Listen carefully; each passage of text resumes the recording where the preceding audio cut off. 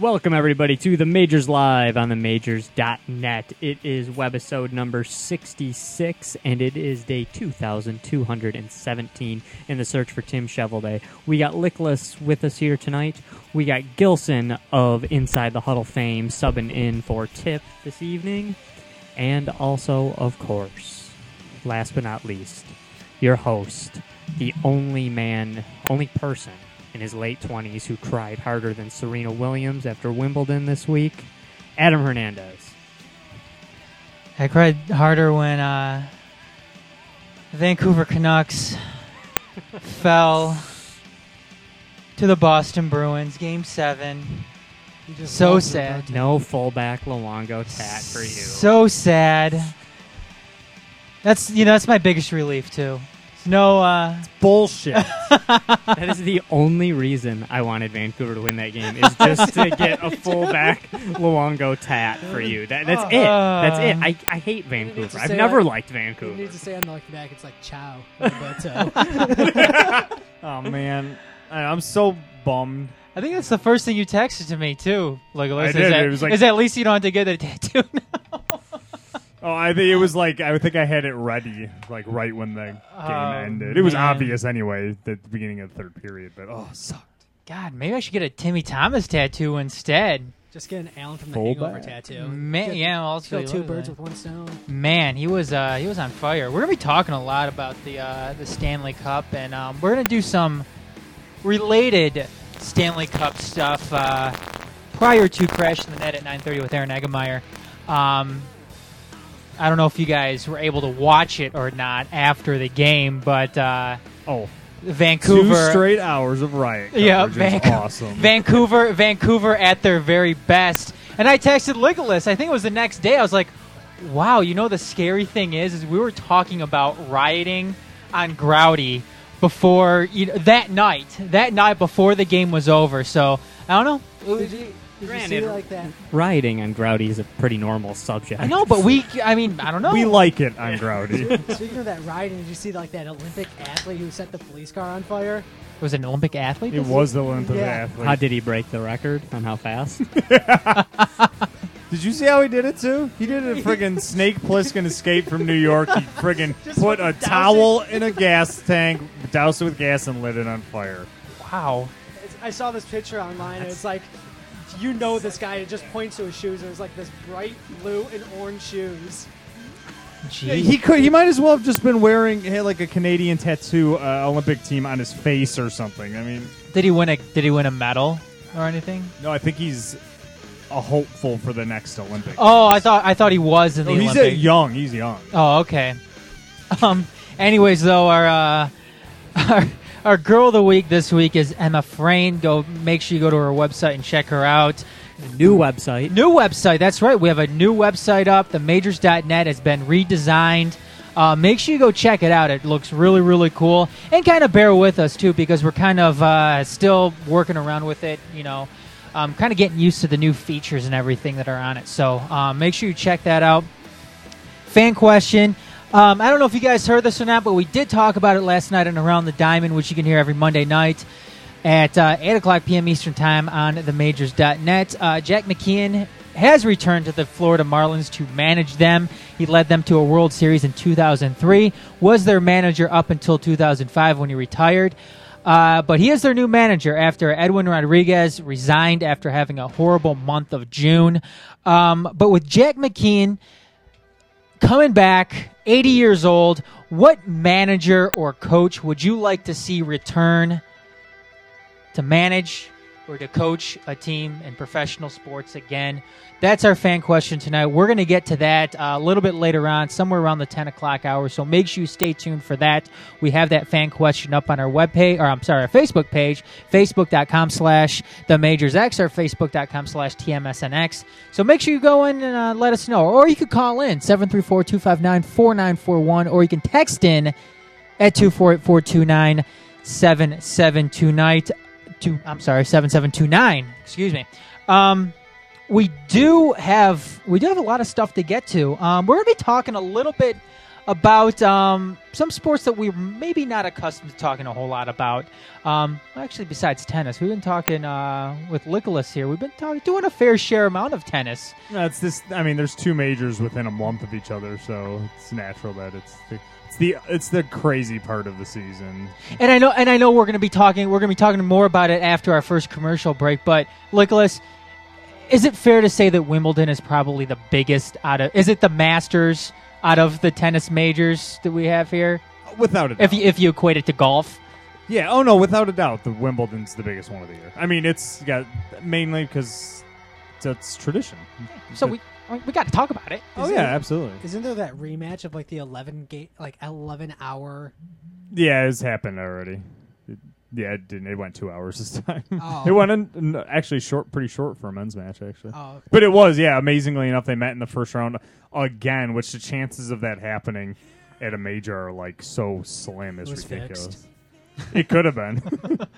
But anyways, we're going to start out with the Vancouver Riots. Again, like we started out with the show, if you're watching the Stanley Cup Final, like I said, we're going to be getting into a lot of the game itself once we crash the net with Aaron Eggemeyer at 9:30 p.m. Eastern Time right here on the Majors.net.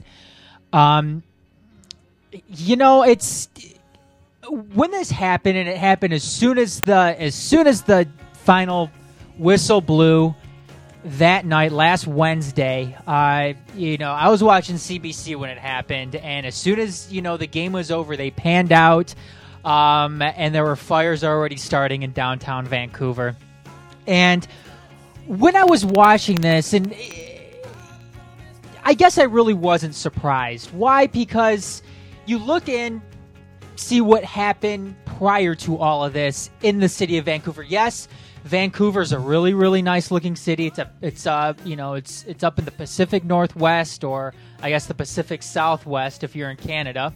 But Canada's basically part of the United States anyway, so it's the lousy part. Yeah, it's right now. I think they don't want that.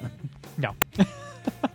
But they did the same exact thing when they won the Olympic gold medal in hockey a couple of years ago.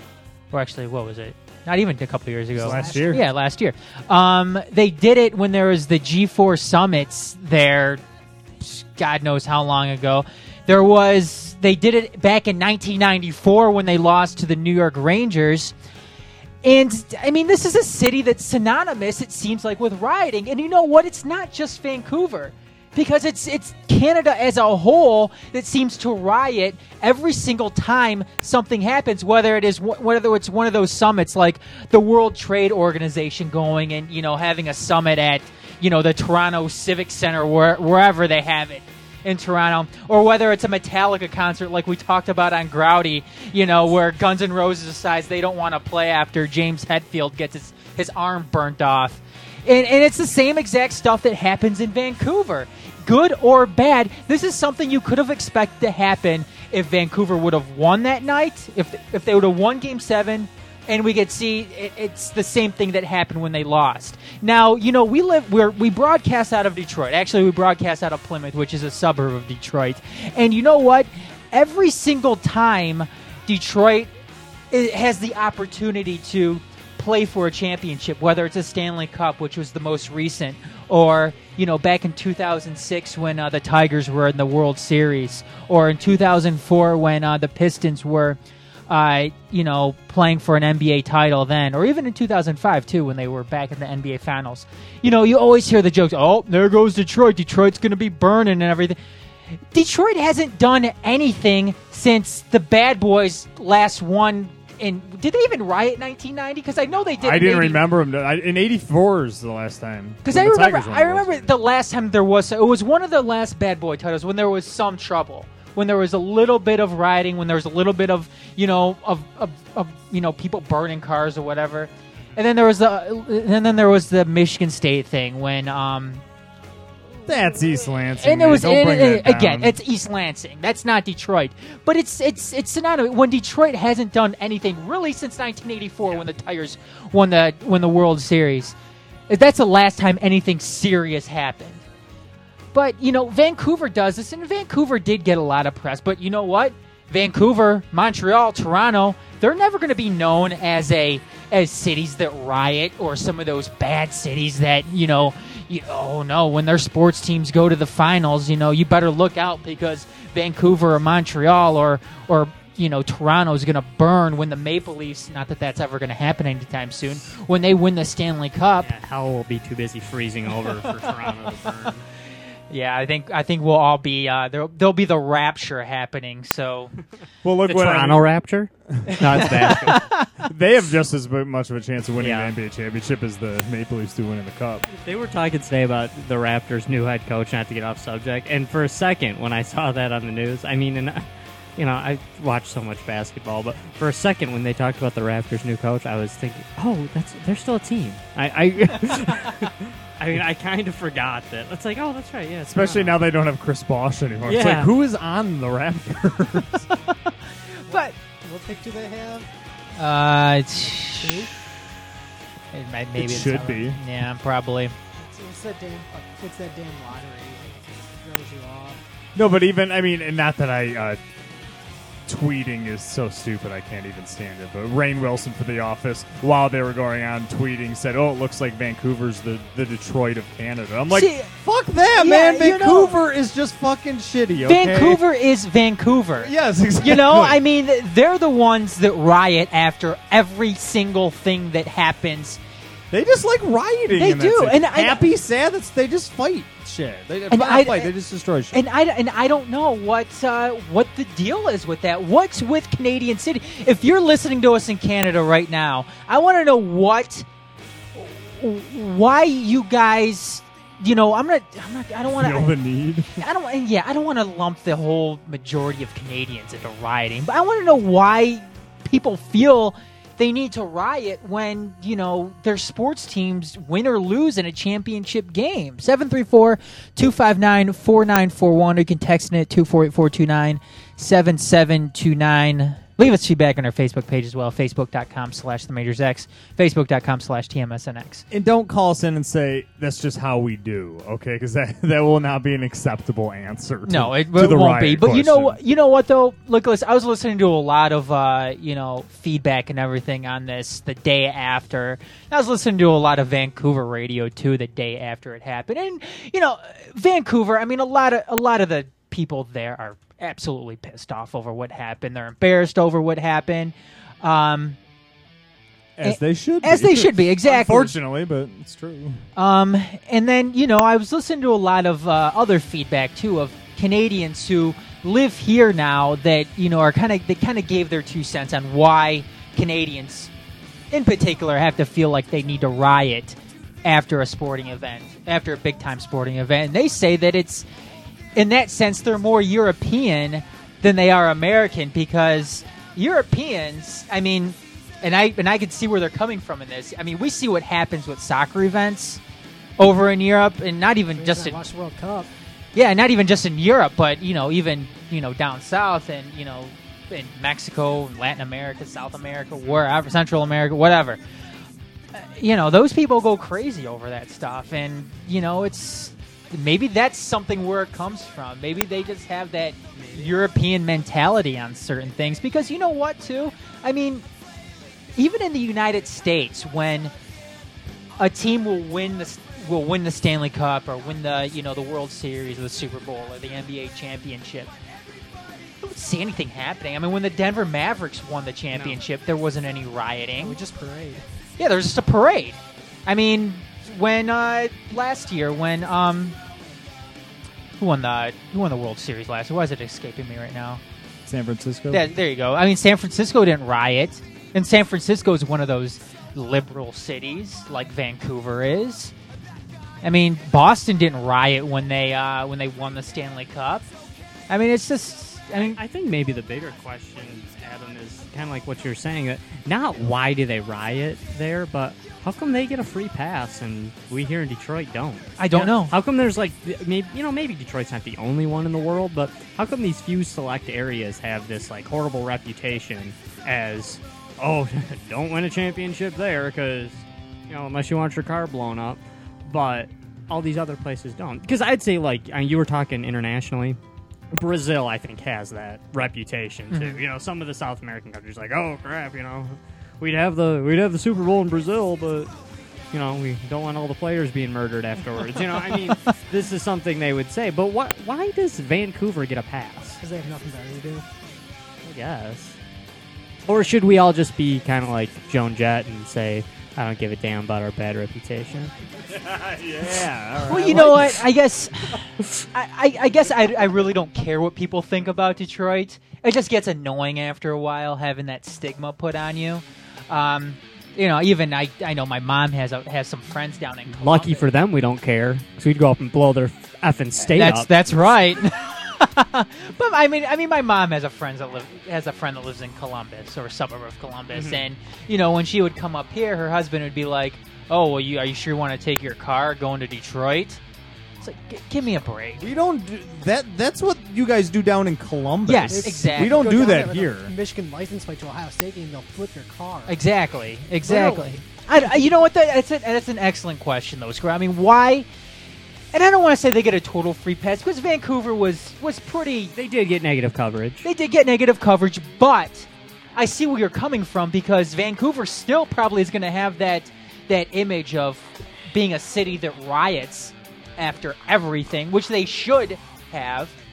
But when I was, go ahead, Eric. Who's that one beat writer for like Edmonton who like was bashing on Detroit? Oh, I remember that. That was from the Edmonton Sun or something like that. But yeah, he was talking about how when Edmonton was playing in Detroit, Like bodies are lining up. Not quite to that extent, but he was one that really shouldn't talk because Edmonton has probably one of the highest crime rates in all of Canada. But I mean, I don't know. It's just annoying. When I was listening to the Vancouver radio too, it's funny because we're privy to everything that happens here in Detroit because we live in Detroit. We hear everything firsthand.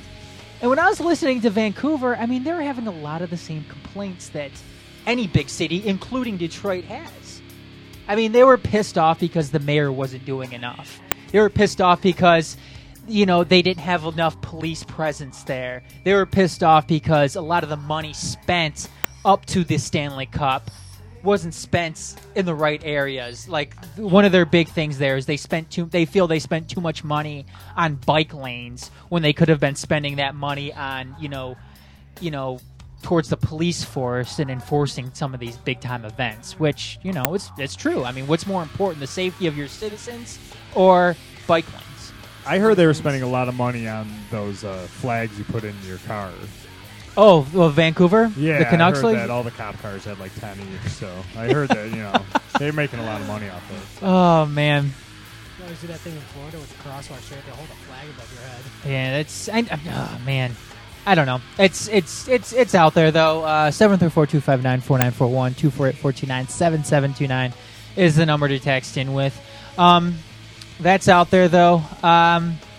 Other than that, though, I'm going to move on a little bit before we hit our first commercial break here in about 10 minutes at the 9 o'clock hour. One of the big events that just happened this past week, aside from the Stanley Cup Finals, was the U.S. Open. And that's the PGA Tour U.S. Open, not the tennis U.S. Open. But Rory McIlroy won the U.S. Open in record fashion. I believe he finished 16 under par, which is the most anybody has ever finished at the U.S. Open. He set a course record. Yes. The old record was 272. He got 268. Beat it by 4 strokes. Yeah, which is he beat I think Arnold Palmer's record. It was Jack Nicklaus and Tiger Woods were tied. Oh really? Oh okay. I don't know why I thought it was Arnold Palmer, but yeah, by 4 strokes, that's pretty impressive. Yeah, and he was actually 2 strokes away from setting the all-time record for being under par, which was 18, set by Tiger Woods back in I believe 2000 at the British Open. But Rory McIlroy probably should have won his first major tournament back in the Masters before he choked. But this time he was strong. I don't want to say he was strong for the entire tournament, but for the most part, if you're finishing 16 under, you're pretty strong throughout most of that tournament. But like I said, he's 22 years old, winning his first major tournament, same age that Jack Nicholson was when he won his first major tournament, on his way to winning a record, 16 or 18 major tournaments throughout his career. 18. Is it 18? It's one of those two numbers. I I can't. know Tiger's like 6 off. Yeah, Tiger's close. Tiger will probably still, I think, break that record, but not anytime soon. Anyways, but Rory McIlroy, I mean, he's very, very young. Like I said, 22 years old, from Ireland. Very, very up-and-coming golfer. My question, though, to all of you is Tiger Woods wasn't playing in this last major. He had, what did he have? Problems with his knee. This is MCL, right? Something Or like is it that, his yeah. ACL, one of the two, yeah. But, I mean, McIlroy can be seen as kind of the good guy in golf. You know, somebody who's easy to cheer for, somebody who's very, very likable. He's very, very, he's very, very easy with the media afterwards. I mean, they posted a picture of him, chugging beer out of the U.S. Open trophy, which is cool. I mean, that's something that a lot of people can really kind of get behind. Whereas He's Irish. yeah, he's Irish too. But I mean, Tiger Woods though is you could kind of see as the opposite. I mean, he's cheated on his wife with who knows how many mistresses. Isn't all that great with the media. He doesn't answer a lot of questions. I guess my question is this something that golf needs? Do they kind of need like a good guy, bad guy to, for fans to kind of get behind? I mean, we saw it in the NBA Finals. I mean, Dirk Nowitzki was the good guy. He's the guy that everybody was cheering for, whereas LeBron James was the villain, and it seemed to really help things out in the NBA. I mean, and the ABC set and ESPN set record ratings for this past NBA Finals. I'm going to say largely because of who was playing. I mean, Dirk hasn't won a championship up until then. He was still searching for that. And LeBron James, took a dump on his city, on his hometown, left to go to Miami and play with Chris Bosh and Dwayne Wade. And, everybody loved to hate LeBron after that. Now, it seems like it's working for the NBA. Can this work for golf? Because the ratings for the U.S. Open for NBC this past tournament were down. Because So- Tiger wasn't playing. Golf needs Tiger. That's it. I agree with you, but could they benefit even more with Tiger and McIlroy both playing kind of the good guy, bad guy? I think you may have a little something here, Adam, but I think a lot of people still like Tiger Woods, too. I mean, whether they like him, like to dislike him, but I don't think he's going to really be the villain if he comes back and starts winning. I mean, LeBron James went above and beyond the Call of Duty to paint himself as, like the uber bad guy. I mean, if the Dallas Mavericks, backcourt was, I don't know, O.J. Simpson and Timothy McVeigh, people would have been like, they'd have been buying Mavericks jerseys with their names on the back. They don't care. I'm buying OJ jersey, man. Nothing against Dirk. I mean, nothing against Dirk. He's a well-liked player. And, I mean, I love the guy. Have for a long time. Do you have And he's that a chick great from Monster player. from that team? I'll definitely buy that jersey. No.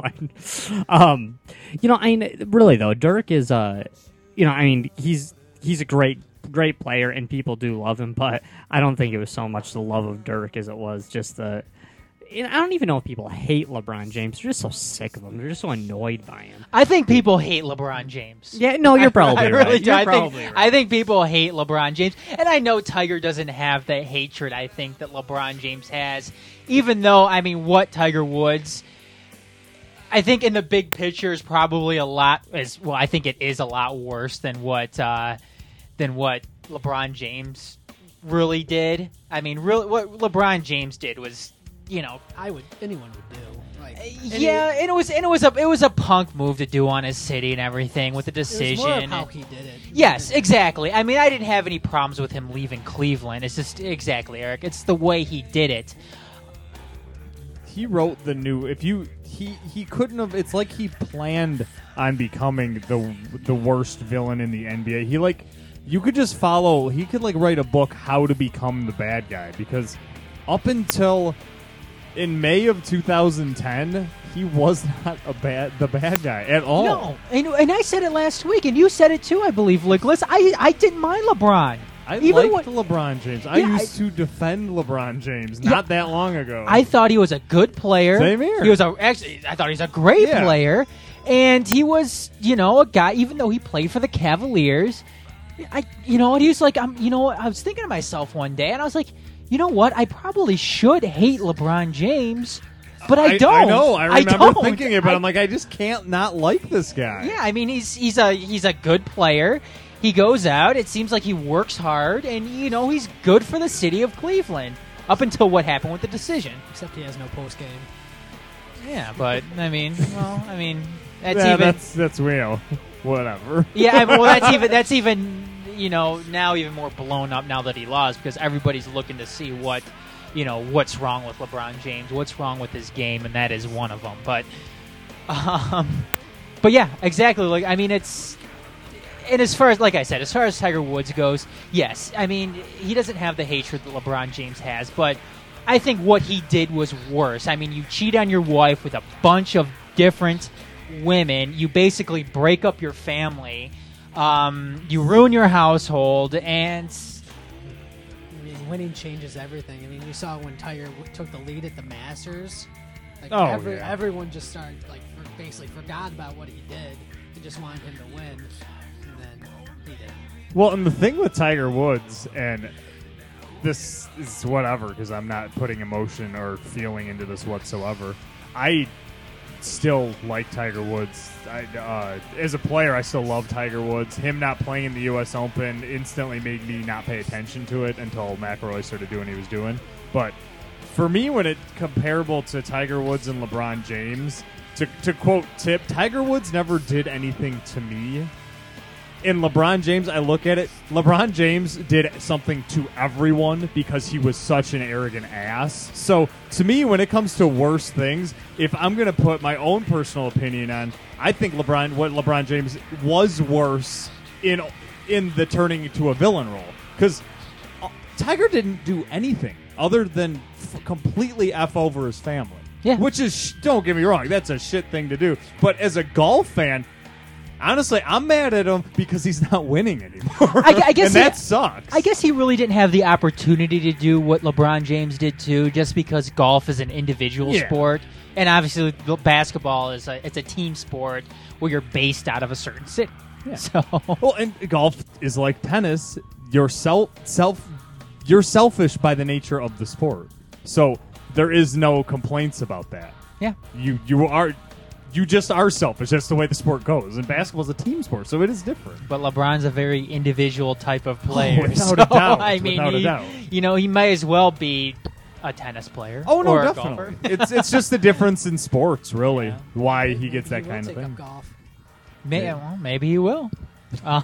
But anyways, that question's out there. We're going to go ahead and take a quick commercial break. This is The Majors Live on themajors.net. We'll be right back.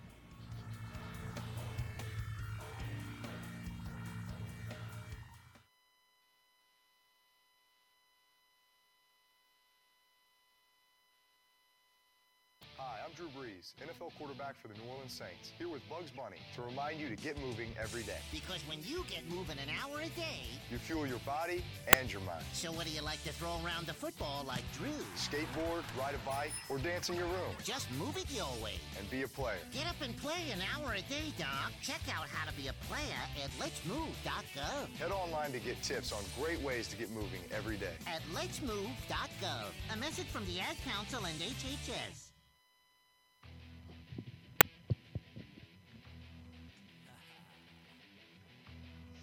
All right, everybody, you can finally stop holding your breath because we are kicking off the new year with the triumphant return of one of iTunes' first 100 podcasts, Detroit Grouty Radio. So join us right here at themajors.net or at grouty.com for all things gross, rowdy, dirty, and nerdy. You can catch us out at our new time, Thursday nights at 8 o'clock, starting on January 6th. Be there.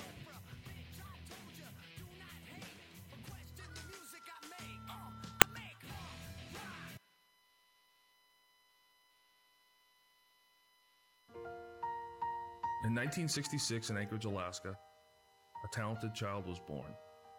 He would go on to be one out of only 11 Alaskans to make it to the major leagues. The odds of him striking out more than 3,000 hitters? 1 in 33 million. The odds of this pitcher being selected to the Major League Baseball All-Star Game 6 times? 1 in 48 million. The odds of this fast-balling philanthropist winning the World Series 3 times? 1 in 3 million. The odds of this man having a child diagnosed with autism? 1 in 110. Hi, I'm Kurt Schilling. Learn the signs of autism at autismspeaks.org. Autism is getting closer to home. From 1 in 5,000 only 20 years ago, today 1 in 110 children are diagnosed. Early diagnosis can make a lifetime of difference. Autism Speaks. It's time to listen. Brought to you by Autism Speaks and the Ad Council. Major League Baseball trademarks used with permission. I got a picture of a photograph of a wedding in a shell. It's just a burning ancient memory. I never kiss and tell. Welcome back, everybody, to the Majors Live on themajors.net. 734-259-4941 is the call-in number. You can text in at 248-429-7729. Leave us feedback on our Facebook pages, facebook.com/themajorsx or facebook.com/TMSNX. We've been doing talking a little bit about we talked a lot about the Vancouver riots, and asked the question is, why does it seem so common in Canadian cities, and not really American cities? I mean, we don't see this happen. We didn't see it happening when the Mavericks won. We didn't see it happen when Boston won. We didn't see it happen when San Francisco won the World Series last year. And, it seems like it happens in Canada all the time. Talked a little bit about the U.S. Open. Rory McIlroy winning his first major at the age of 22, 16 under par at the U.S. Open. And whether or not golf needs a villain and a hero. Rory McIlroy being that good guy that everybody kind of get behind, and Tiger Woods kind of being that villain. We're going to move on, though. This past week, we had one of the big major tennis tournaments, and like I said at the top of the show, when we asked Nicholas, is Wimbledon the biggest major tournament out of all of the major tournaments in tennis? Nicholas agreed. I definitely agree with him. So we're going to be talking a little bit about Wimbledon right now. Nicholas, we're in the second round right now of Wimbledon? No, is it still it's still the first round. First round. It just started, but so there's it's like I would say about 70% of the first round matches are done. And again, I'm going to go on the record and saying I said it before. I don't know a lot about tennis, so but Nicholas does, luckily. So I'll keep it kind of brief, just mainly because the French Open just ended, and they're going into Wimbledon. It's there isn't honestly that much to talk about. But luckily this year there is with Serena Williams, because Serena Williams is actually back and playing. Thank God. I know I've been saying it for 6 or 8 months now that she was never coming back, but she is coming back, and despite the fact that she went to three sets in her first round match, she completely dominated in the third set. So I'm just hoping. I don't think she'll win, just because if she does, that's incredible. I mean, when Kim Clijsters came back and won U.S. Open, a month after she hadn't played in 3 years, that was unbelievable. So if Serena could do it, but she, Clijsters wasn't coming up an injury. So, but this is a good sign, though, for Serena Williams. I mean, that she can come back from this, and she's probably going to be, obviously somebody that you're really going to have to watch out for, in tournaments down the road. Well, and the upside to it, obviously that she's back, but I think, and I read it, Steve, I think it's Tignor, or it's Tignor. I've been reading him for years now, but I never know how to say these guys' names actually. But Steve Tignor of tennis.com, he also writes Tennis Magazine. But he did a great Wimbledon preview this year, so if you go on tennis.com, you can check it out. It's really good. But he wrote in there, the major upside of this is that because at times, obviously Serena loves tennis, but at times it was almost like is she as focused in tennis as she is with her clothing line, and stuff like that? It was always tough because she's got her feet in so many different pools. What was that? A couple years ago, I mean, I think it was Serena and Venus were both kind of getting crap for going out and doing more shopping than definitely. They've always been known for that. Concentrating on hey, they make on more their than tournament, anyone else in yeah. the tournament, so why not?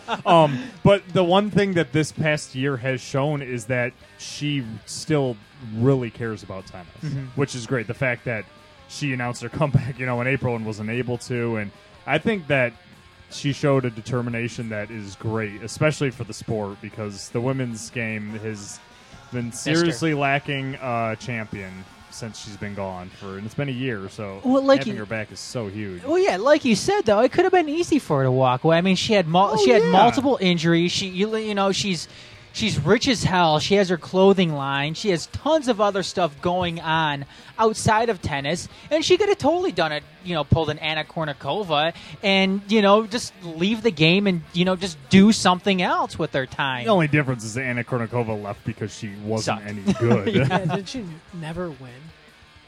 She won not single. She won a couple doubles championships with Martina Hingis, but any one of us could have won doubles titles with Hingis at the time, but no, and she's 29 years old, which in tennis is old. It is old, sometimes past your prime old. So she could have easily retired. Clijsters retired when she was 23. I mean, most players in tennis, when they retire, is before the age of 29. So she could have easily, and it would have been justified. This really doesn't relate to Wimbledon, but how do you think Serena would do? I mean, when she was at the top of her game, how do you think she would fare if she played against the men? It depends on who she played. What if she played me? She would win. It's the same thing. It just depends on who she was playing. I mean, could she beat at Marty Fish? Probably. I don't think she'd be able to beat Federer or Nadal or maybe even Djokovic. But who knows? The main thing with it is the conditioning, the men and women. I mean, the women only play 3 sets, the men play 5. That is the major difference between two of them. And so I'm not saying that women couldn't get in that type of shape, but they don't need to be in that type of shape. So it is totally different. Who do you think is the favorite to win on the women's side right now? There honestly really isn't a favorite to win. It's basically just toss-up. A complete toss-up. Caroline Wozniacki is, once again the number one. She's been number one pretty much since Serena left. And she's, she's not she hasn't shown much Grand Slam-wise. She made it to the finals in 2009 in U.S. Open. But other than that, she's never made it past the 4th round in Wimbledon. I hope she does. I love her. I love her game. She's still young. She's only 20 years old. So, but I love her game. But it isn't. It's a defensive style game. She doesn't have a tough. She has a. Her serve is always a problem just because it's not that strong. She's more of a Martina Hingis type player, which is why I like her. I love that game. It's more defensive minded. It's more it's a more thinking man's tennis than it is just power, which is obviously the Williams sisters' trademark. Same with Maria Sharapova and stuff like that. But I don't think I'll be surprised if she gets past the 4th round. But you have to throw Serena in there. You could throw in. Who did I marked it down? Was Serena the one who had the blood clot? Yes. Yeah. Oh yeah. Yeah. She had the pulmonary embolism. And she's back. Did she come back? She's back playing in Wimbledon. Yeah. She just won her first round match. Oh, is this like her first tournament back or something? I'm glad you're paying attention. I was gonna say you obviously haven't been listening the last 5 minutes. Wow. Hey. Oops. Anyways, that was awesome. Can we replay that? Hey, Adam. Next time, if tips out, if tips out, we could maybe get my sister to sub in. I think she knows about sports. Yeah, I fucked up on that. Anyways, I'm sorry, Nicholas. No, it's fine. Lee Knox, she just won the French Open. there's no reason why she couldn't win. She has never had too much luck on, grass court, but a lot of people don't. How does Serena fare in the grass? I mean, is she better? Is she better clay player? Is she grass? Doesn't matter. Her worst surface is clay, but I mean, hard court's her best. But saying she's not, I mean, it's a faster court. I mean, the hard surface yeah. You'd assume it's a faster. Oh yeah, well the grass, and it depends on how the ground is, but grass is clay's slower. The ball kind of jumps a little higher too, so it is a different type of game, which is why most players in clay, you can win 3 French Opens and nothing else. Yeah. And that was always the complaint with him. Nadal was like, well, he's great on clay, but is he ever going to win the other ones? And obviously he did. But honestly, I still have to throw Serena's name in there. Lena, definitely.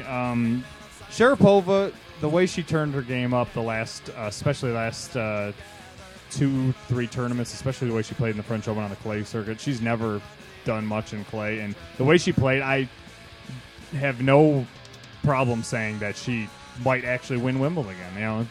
It was her first major. She won when she was 17. She hasn't been back to the finals since then, and I always pull for her. I think when she plays great, it's always good for the sport. But honestly, it is such a toss up. I really don't know. Could be Zvonareva. I don't know. I honestly, I wish I had a guess. If I had to go out on a limb, if you had to put money down on it, if I had to put $10 down on it, I would probably go with Sharapova. Okay. Well, what about the men's side? Is the men's side a little bit? I mean, the men's side is where it's been for a while now. It's the top 4. It's Nadal, Djokovic, Federer, and Murray. I would be surprised if that's if it was any different come 2 weeks from come 2 weeks from next Friday. But I'm hoping that's what it is, and it would be. I'm still going to go with Nadal. I think you're crazy to go against Nadal still. But Djokovic, who's the defending champion on the men's side? Is it Nadal? Is it man? Yeah. Nadal won 3 out of 4 last year. He's won 1 out of 2 this year. But I mean, my guess is that it'll probably be probably Nadal, Djokovic. I mean, Nadal. It seems like he's been dominating it. A ton for the past, was it a couple of years? Yeah. I mean, last year, without a doubt. 08, yeah. 09 is when he got hurt, so he missed the majority of the season. And we kind of see some of the, the window of opportunity in tennis is really, really small. And, I mean, where does Nadal rank among some of the sport's best men's single competitors? I mean, it's hard to say. I mean, he's 25, which is, usually at the prime, and he's playing like he is.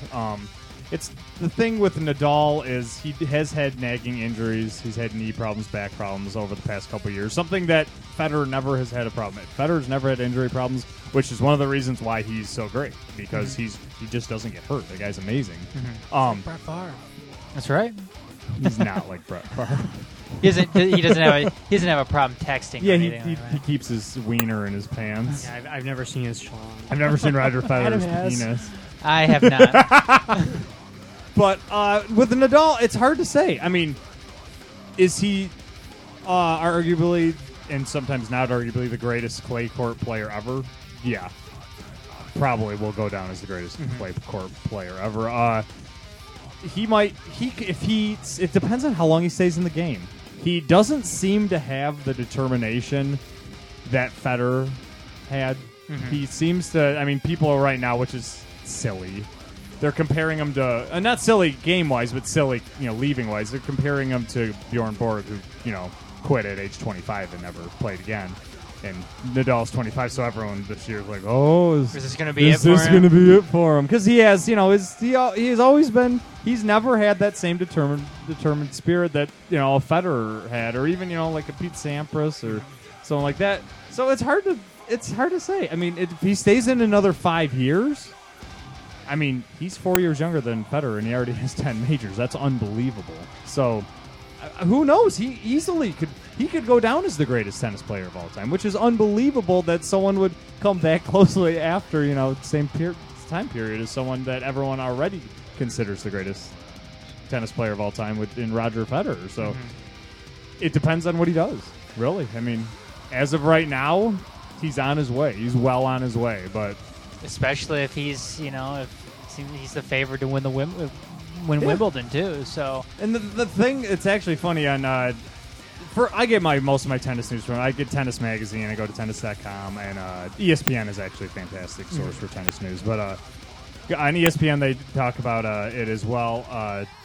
That Novak Djokovic has all of a sudden become the mystery man, and he loses his first match in 8 months, and all of a sudden he's not on the radar, and it's how is that possible? He's won his last 43 out of 44 matches, but he kind of is going into Wimbledon, kind of the guy no one's talking about, and there's no reason why he couldn't win Wimbledon. I mean, so it's kind of funny that he is the way.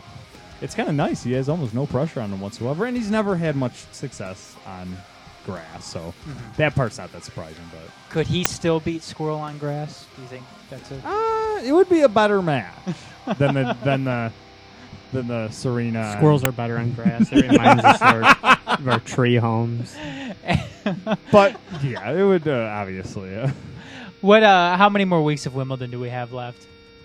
The finals and the women's final is July 2nd, Saturday, July 2nd. Men's finals Sunday, July 3rd. So I mean, it's just starting. Yesterday was first day. So all right, well there you go. And I'm sure we're gonna have more updates on Wimbledon as we move along here and move towards the finals. But it seems without a doubt. Oh, and to answer Eric's question about the Isner, what's his name?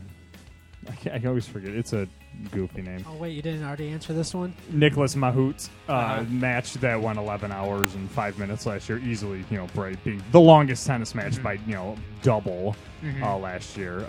It was a quick 2-hour match, so which was good. Well, I'm sure he's relieved too. Oh, that's what they said. Of course, they interviewed both of them. It was the biggest story of the first round, obviously, because they met again in the first round of Wimbledon. But that's all they were saying. They're like, how do you feel much better? He's like, yeah. He's like, I couldn't move. No, I want to go play another 10 hours. Well, yeah, and that's what he said for last year. He goes, I was. After winning that match, he said, I was going into the second round knowing full well I couldn't win the match because I could barely walk. So he's like, yeah, obviously I feel better this time. I mean, the guy's 6'8", 6'9". He's on court for 3 days straight in an 11-hour match. He can't walk. So, Actually, before we wrap up the tennis question, Gilson just asked me off air, he was wondering, is tennis the one with the fuzzy ball or with the big, heavy, round one that you drill the holes into? That's a good question. Nicholas? The fuzzy ball. It's fuzzy. Ball. Okay. Thank you for clearing that. It's the sport, not the game. Okay. That's not the one. So wait, it's not poker or NASCAR? They're both Games? considered sports? No. It's not the one where you hit with a club, is it? The color ball, like the orange ball, and. I tried to explain to Gilson during the commercial break. I said it's the one with the racket. He's like, "You're right, it is a racket." I was like, "No, I let it go though." That's awesome. Anyways, though, let's go ahead and get. We have a few minutes here before we get to Crash the Now with Aaron Eggemeyer at 9:30 p.m. Eastern Time. But the NBA draft is this week. Cleveland. The Cavaliers have the first pick in this year's draft after scoring the big victory during the draft ladder. In the top 5? They do. They have the number 1 pick and the number 4 pick. And to answer your question earlier about Toronto, they actually have the 5 pick. Rounding out the top 10 is Cleveland as the number 1 pick, followed by Minnesota, Utah, Cleveland, Toronto, Washington, Sacramento, Detroit, Charlotte, and at number 10 is the Milwaukee Bucks. Did Utah kind of just fall off the map after the trade deadline? Or? Yeah, Utah. I mean, yes, they did. Yes, I know that weren't they doing pretty good before that? Decent. Well, they got themselves in the position to get themselves into the lottery or to get enough ping pong balls in there to get them within into the top 5 picks here. So yeah, I mean, after the trade deadline, yes, they kind of fell flat on their face. But Cleveland, obviously, they came out the other day and pretty much guaranteed that they're going to go ahead and take Kyrie Irving, guard from Duke, which is pretty much the right pick to take, especially if you're Cleveland, since like the Detroit Pistons, who we're privy to here, they have tons of holes to fill. Aside from LeBron James last season, they really didn't have a whole lot to go with their roster there. So Kyrie Irving's probably going to be going number 1 to Cleveland. After that, though, there's a whole bunch of big question marks surrounding this whole draft. A lot of people are saying that this isn't a very deep draft, and I think that's probably in due part because of all the European players that we have coming out this year. A lot of NBA fans have no idea what some of these players coming from Europe are like. I know Darko. Exactly. Well, that's the big thing too. Here in Detroit, hopefully they're not like Darko. Yeah, hopefully they're not like Darko. And you know what though? I think Darko kind of got a bad rap. Really? Well, Really? I think he still sucks. He totally got a bad rep because not his fault. Because of where he was drafted. That's true. Where he was. He would have been drafted when he should have been drafted in the late first round, maybe second round. I think it's because Dwayne Wade was taken right after. No, Oh, yeah. well, no. And Carmelo Anthony. Well, no. Part of Darko's problem when he came to Detroit was Darko won a championship. exactly he did. So did Dwayne Wade. But part Not of Melo. Darko's problem was the coach that he had to deal with when he was here. Larry Brown doesn't like younger players. No. He wasn't a fan of playing younger Well, players. I'll agree completely with what Nicholas said. It's not Darko's fault that he was taken as the number 2 overall pick. That was Joe Dumars' fault. But Larry Brown didn't not play Darko because he was young. He didn't play Darko because he sucked. But you know what, though? And Darko proved to this day He's still a starter for the Timberwolves. Does he deserve a spot in the NBA? Sure. But he could have went undrafted. He could have went. No, I root for Darko, actually, because of what Nicholas said. It's not his fault he was taken where he was. And I hope he does well. And so far, he's putting together a career for himself. Despite being, overpaid and having this stigma about himself. The best NBA highlights is when on the it was a jump ball and Darko hit it into his own fucking basket. Yeah, or maybe when they tried to put Darko in the NBA Finals for the Pistons, broke his they hand. tried to pass him the ball so he'd get an easy basket, and he broke his hand catching it. But aside from Darko, the thing that I wanted to relate to Darko in all of this is the European. He's player. a European big man. He's a European big man, and not only that he's a European player, and Darko's not only synonymous with Detroit, but he's synonymous with the NBA as a whole just because of what a bust he was at the number 2 pick. Now, NBA fans out there, because I know a lot of Pistons fans are nervous about taking a European player, but and when's the last time, a big European player, like some big white guy, really just won something for his team in the NBA? And when's the last time that, panned out? It's never worked. Since when they I was gonna say wearing short shorts. I was going to say Bob Sura, but he didn't win. He was traded from the Pistons that season for Sheed and Mike James. But you are right that there's a ton of with the college draft class not being that strong and all these kind of mysterious European big men kind of floating around. Yeah, I think you're right that you're going to see some of these guys, going maybe even top 5 in the draft. Some These draft of these classes are guys. so weak because college players aren't staying in college. well, I think it's just coincidence. a big part of it is the uncertainty of the NBA season next year. That's a huge. I think that plays a huge factor. Yeah, a lot of people stayed in college. A lot of people, for once exactly. because A of that lot of reason. people stayed in college because of that, and they didn't want to come out. They didn't want to come out because of that. And the same and it's not only the talent level or how things transcend from Europe to the NBA, because it is a different game. The NBA is a much more physical game than European basketball. But, another big thing about European basketball, too, is a lot of these players, they sometimes don't come to the United States to play for the team that they were drafted by. We saw it this past season, or most recently when Ricky Rubio was drafted by the Minnesota Timberwolves.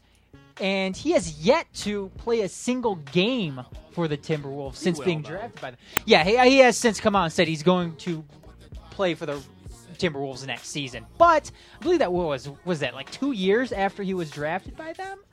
Which isn't unusual. I mean, who was it? I'm sorry, his name escapes me. Pistons did the same thing. Brought somebody in from played with Ginobili on the Olympic team and played here for several years. You know what I'm talking about? Like I do, yeah. I can't remember his name, though. I mean, Carlos Delfino? Yes, Carlos Delfino. I mean, we had drafted him, I believe, a solid 2 years before that. But that's not that unusual. But it's not. I mean, it's not unusual. But I mean, if you're a team like, even again, like Cleveland or Minnesota or Toronto that needs help now, I mean, you might be a little leery about drafting some of those European players because of that. Well, in basketball and football are similar, you know, where players coming right out of college are expected to instantly start. Unlike baseball and hockey. Criminals. Oh, well, whatever. That's a different story. But unlike hockey and baseball, where you get drafted and You sit in the minors. You sit in the minors for years. Yep. If you come, it's one every couple years where a 19-year-old comes into one of these leagues. Yeah, So I mean, it's rare I still. think, we saw it with Sidney Crosby, and I think Stamkos came right out and basically played right off the bat. Yeah, Who's the pitcher for Washington? Strasburg. Steven Strasburg. And he pitched great, but then he had to have Tommy John surgery. So you Yep. know, maybe it wasn't time for him to come up yet. Exactly. You know? Was he in the minors for a while, or did he come straight? No, I don't think he was there for that long. He was for a couple months. Yeah, but Washington was one of those special cases though where they needed. Oh, they did. Somebody and he to helped come. instantly. And he did. He helped instantly. I mean, he was a sensation when he was up. He was awesome. Yeah. I mean, they only let him pitch like. Yeah, he had an amazing arsenal of pitches, and I don't want to make it sound like we're never going to see him again. But Tommy John surgery is. It takes a year, and it was mid-July when Yep. he got hurt, and it's not. I think it takes it's not longer than that, mid-July. isn't it? Like a well, year and it's a half? minimum of Minimum a a year year. rehab. I'm guessing that he won't make another appearance till the 2012 season, but we're getting off track. Sorry, but. No, but I do think, and the problem too with fan-wise is saying that it seems like a weak draft is I don't think the NBA teams don't know what these European players can do. But as a fan, I do think it's weak in their mind because, I mean, unless you really pay attention, it's not like European basketball gets any press over here. So You only pay attention to the stars. Yeah, No, exactly. You do, and I mean, a lot of these players are still, relatively unknown. I mean, yes, the NBA does have their collection of European scouts. They have their, their collection of guys whispering in the GM's ears saying, okay, take this guy. Don't take that guy. Whereas, Joe Dumars, I know, If you're Matt Millen, you pull a name from a hat. yeah, that's pretty much what he did. But, we're going to go ahead and crash the net right now with Aaron Agemeyer. Aaron, what's going on, man? How you doing? Not too much, guys. How you doing? I'm doing pretty good. And if you ask why, it's because I don't have a big Roberto Luongo Sharpie tattoo on my back, staining up on my clothes. there would have been no staining going on, just your skin.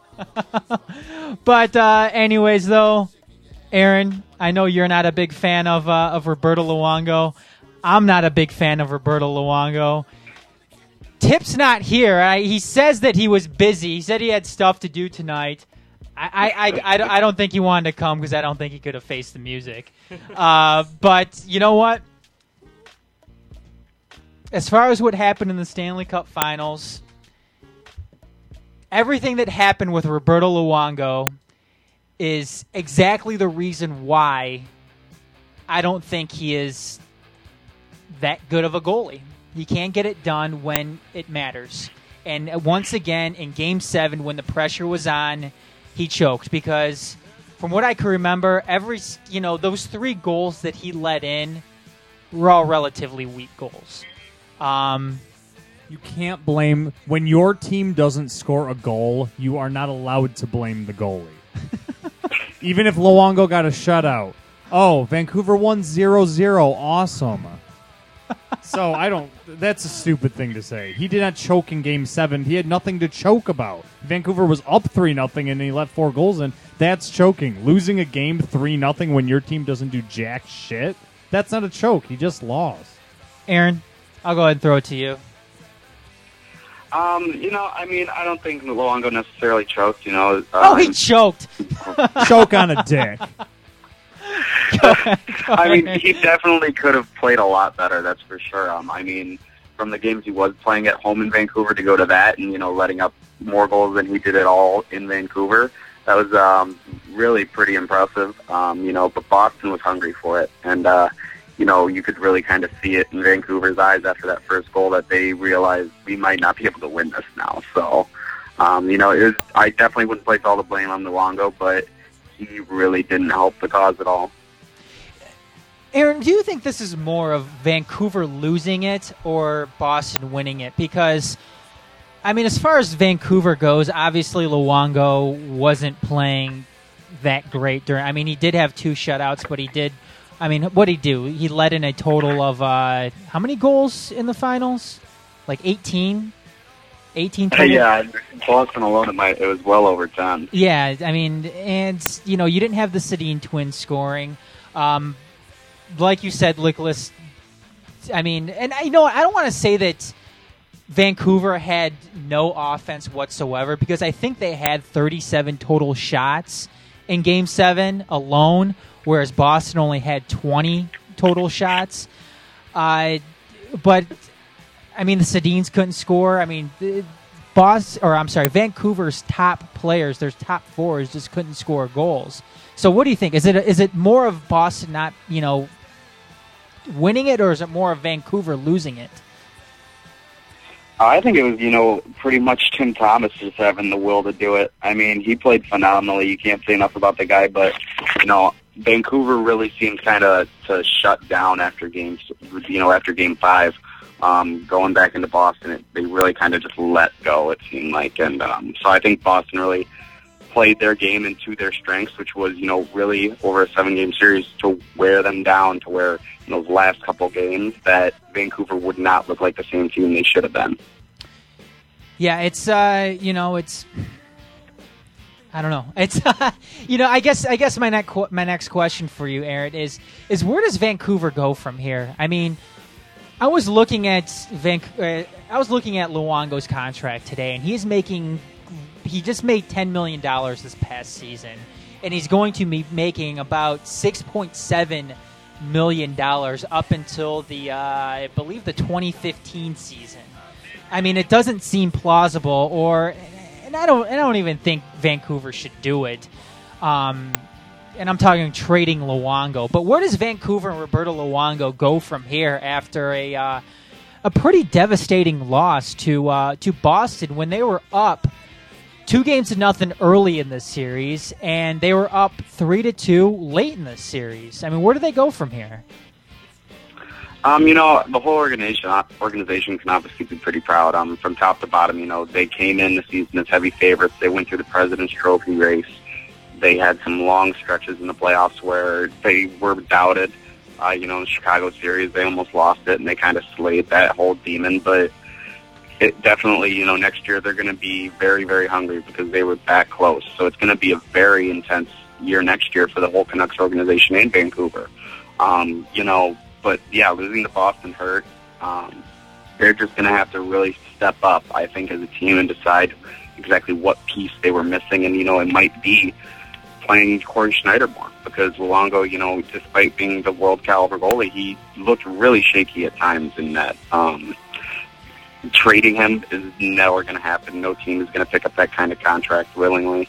And it's really just going to be, if anything, if they need to get rid of him, he'll be buried in the minors, a la Cristobal Huet. Oh, no. At this point, too, Roberto Luongo doesn't seem nearly worth the $6.7 million he's going to be making for the next few years here, too. So, it sucks for Vancouver that, that their investment in Luongo hasn't paid off yet. And he's still, like you said, Vancouver's still going to be a very, very hungry team going into next season. And I think that Vancouver's still going to be, right up there with, atop the Western Conference next season. And, they're going to be one of the favorites still going into the next year's Stanley Cup playoffs. What about on the other side of things here? Boston, obviously, they, go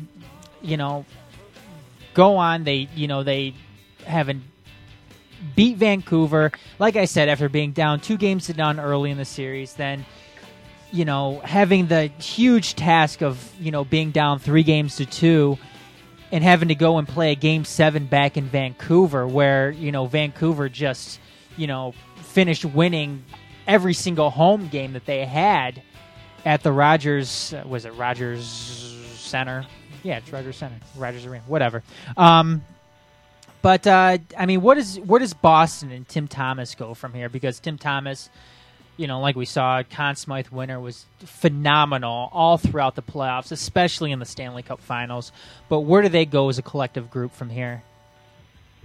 Obviously they're going to go to a nice long summer. But they are going to have to get back to work and try to continue the whole Cinderella campaign they had this playoffs. Tim Thomas had his redemption from last year, but, he's up for the Vezina, and who knows, that might be another curse for him next year. Who knows? I mean, obviously they have a very competent backup in Tuukka Rask, but there's a lot of controversy this year over this team. I mean, in general, with the Pacioretty hit, with Chara in general as a captain, they had a lot of trouble as a team.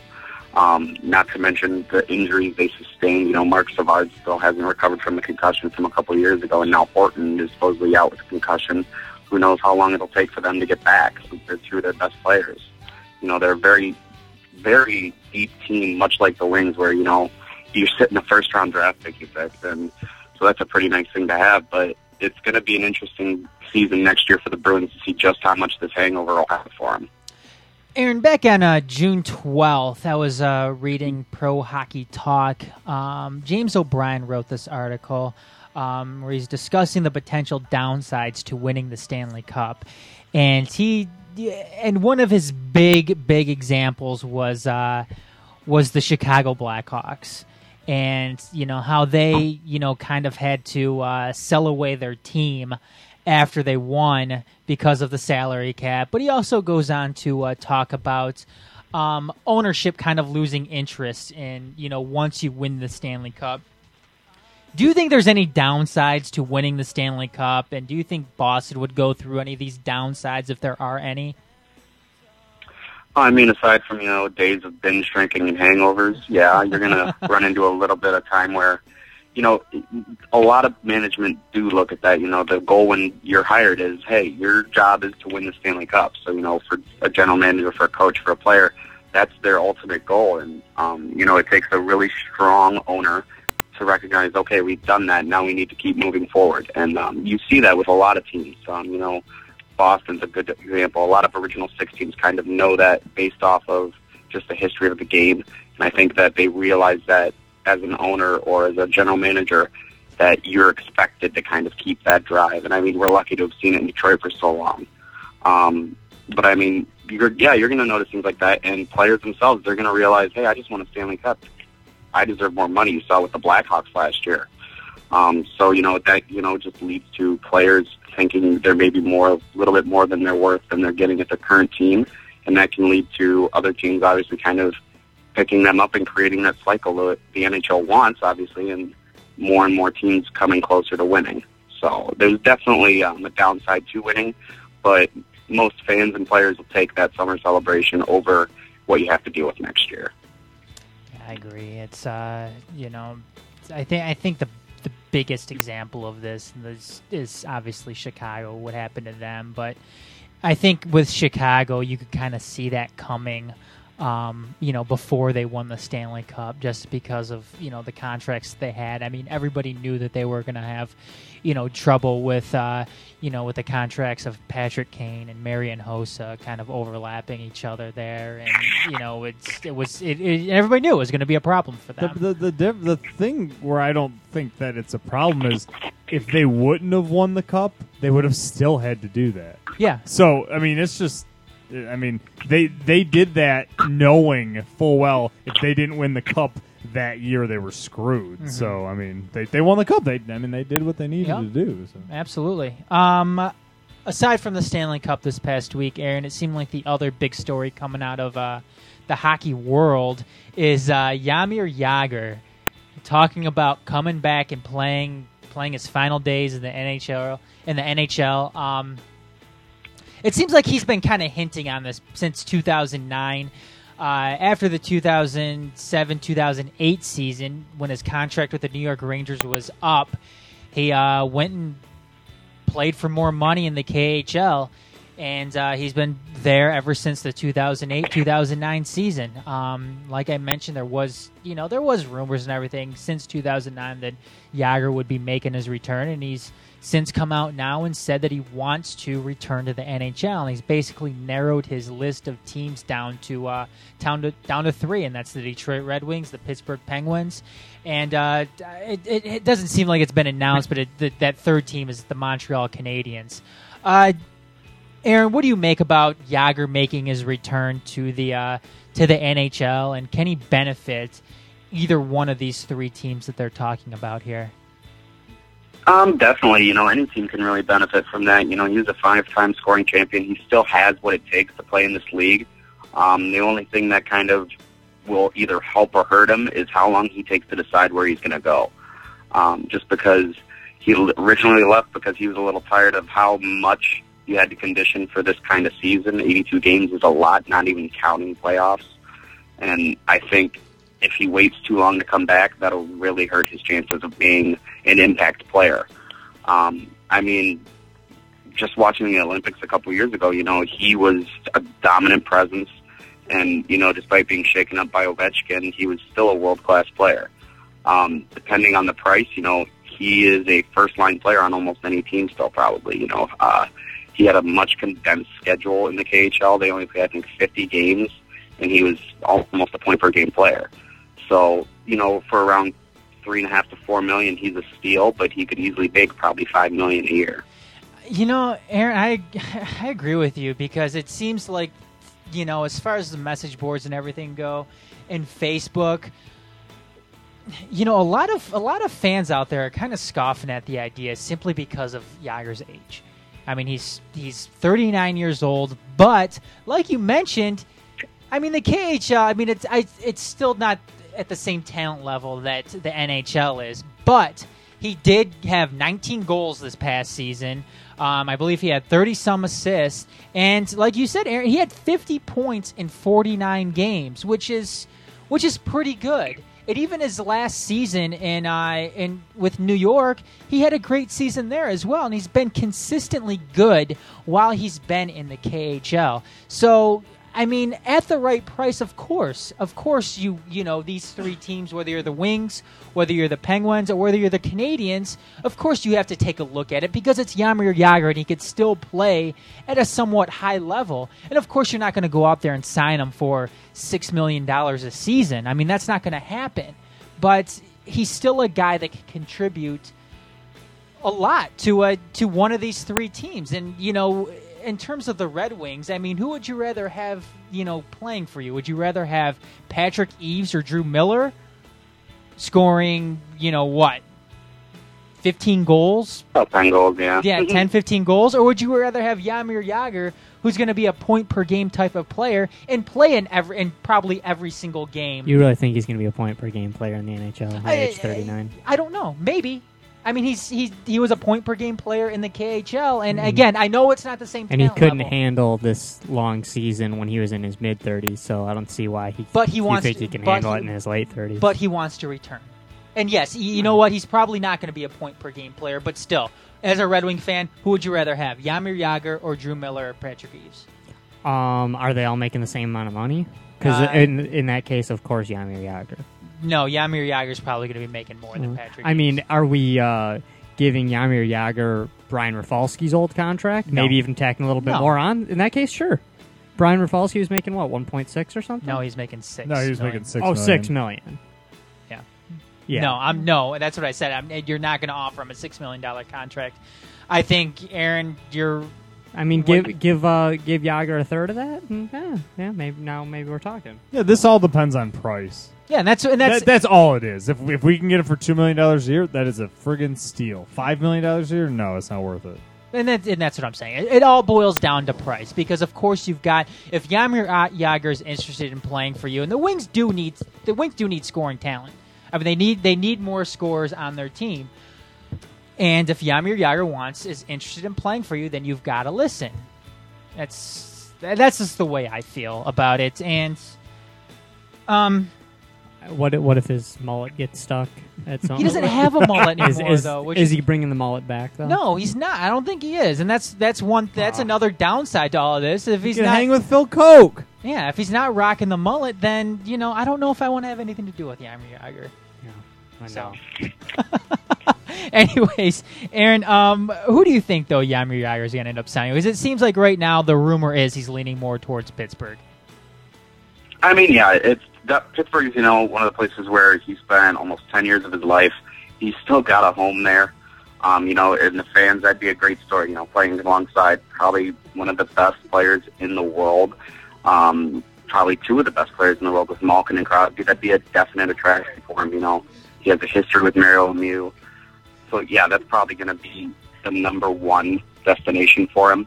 But, I mean, he also has expressed a lot of interest in playing with Lidstrom and Zetterberg and Datsuk. So, I mean, there's an entire opportunity where he could look at the track record the Wings have had with bringing in that veteran who wants one last shot at redemption, and most of the time they've had success with it.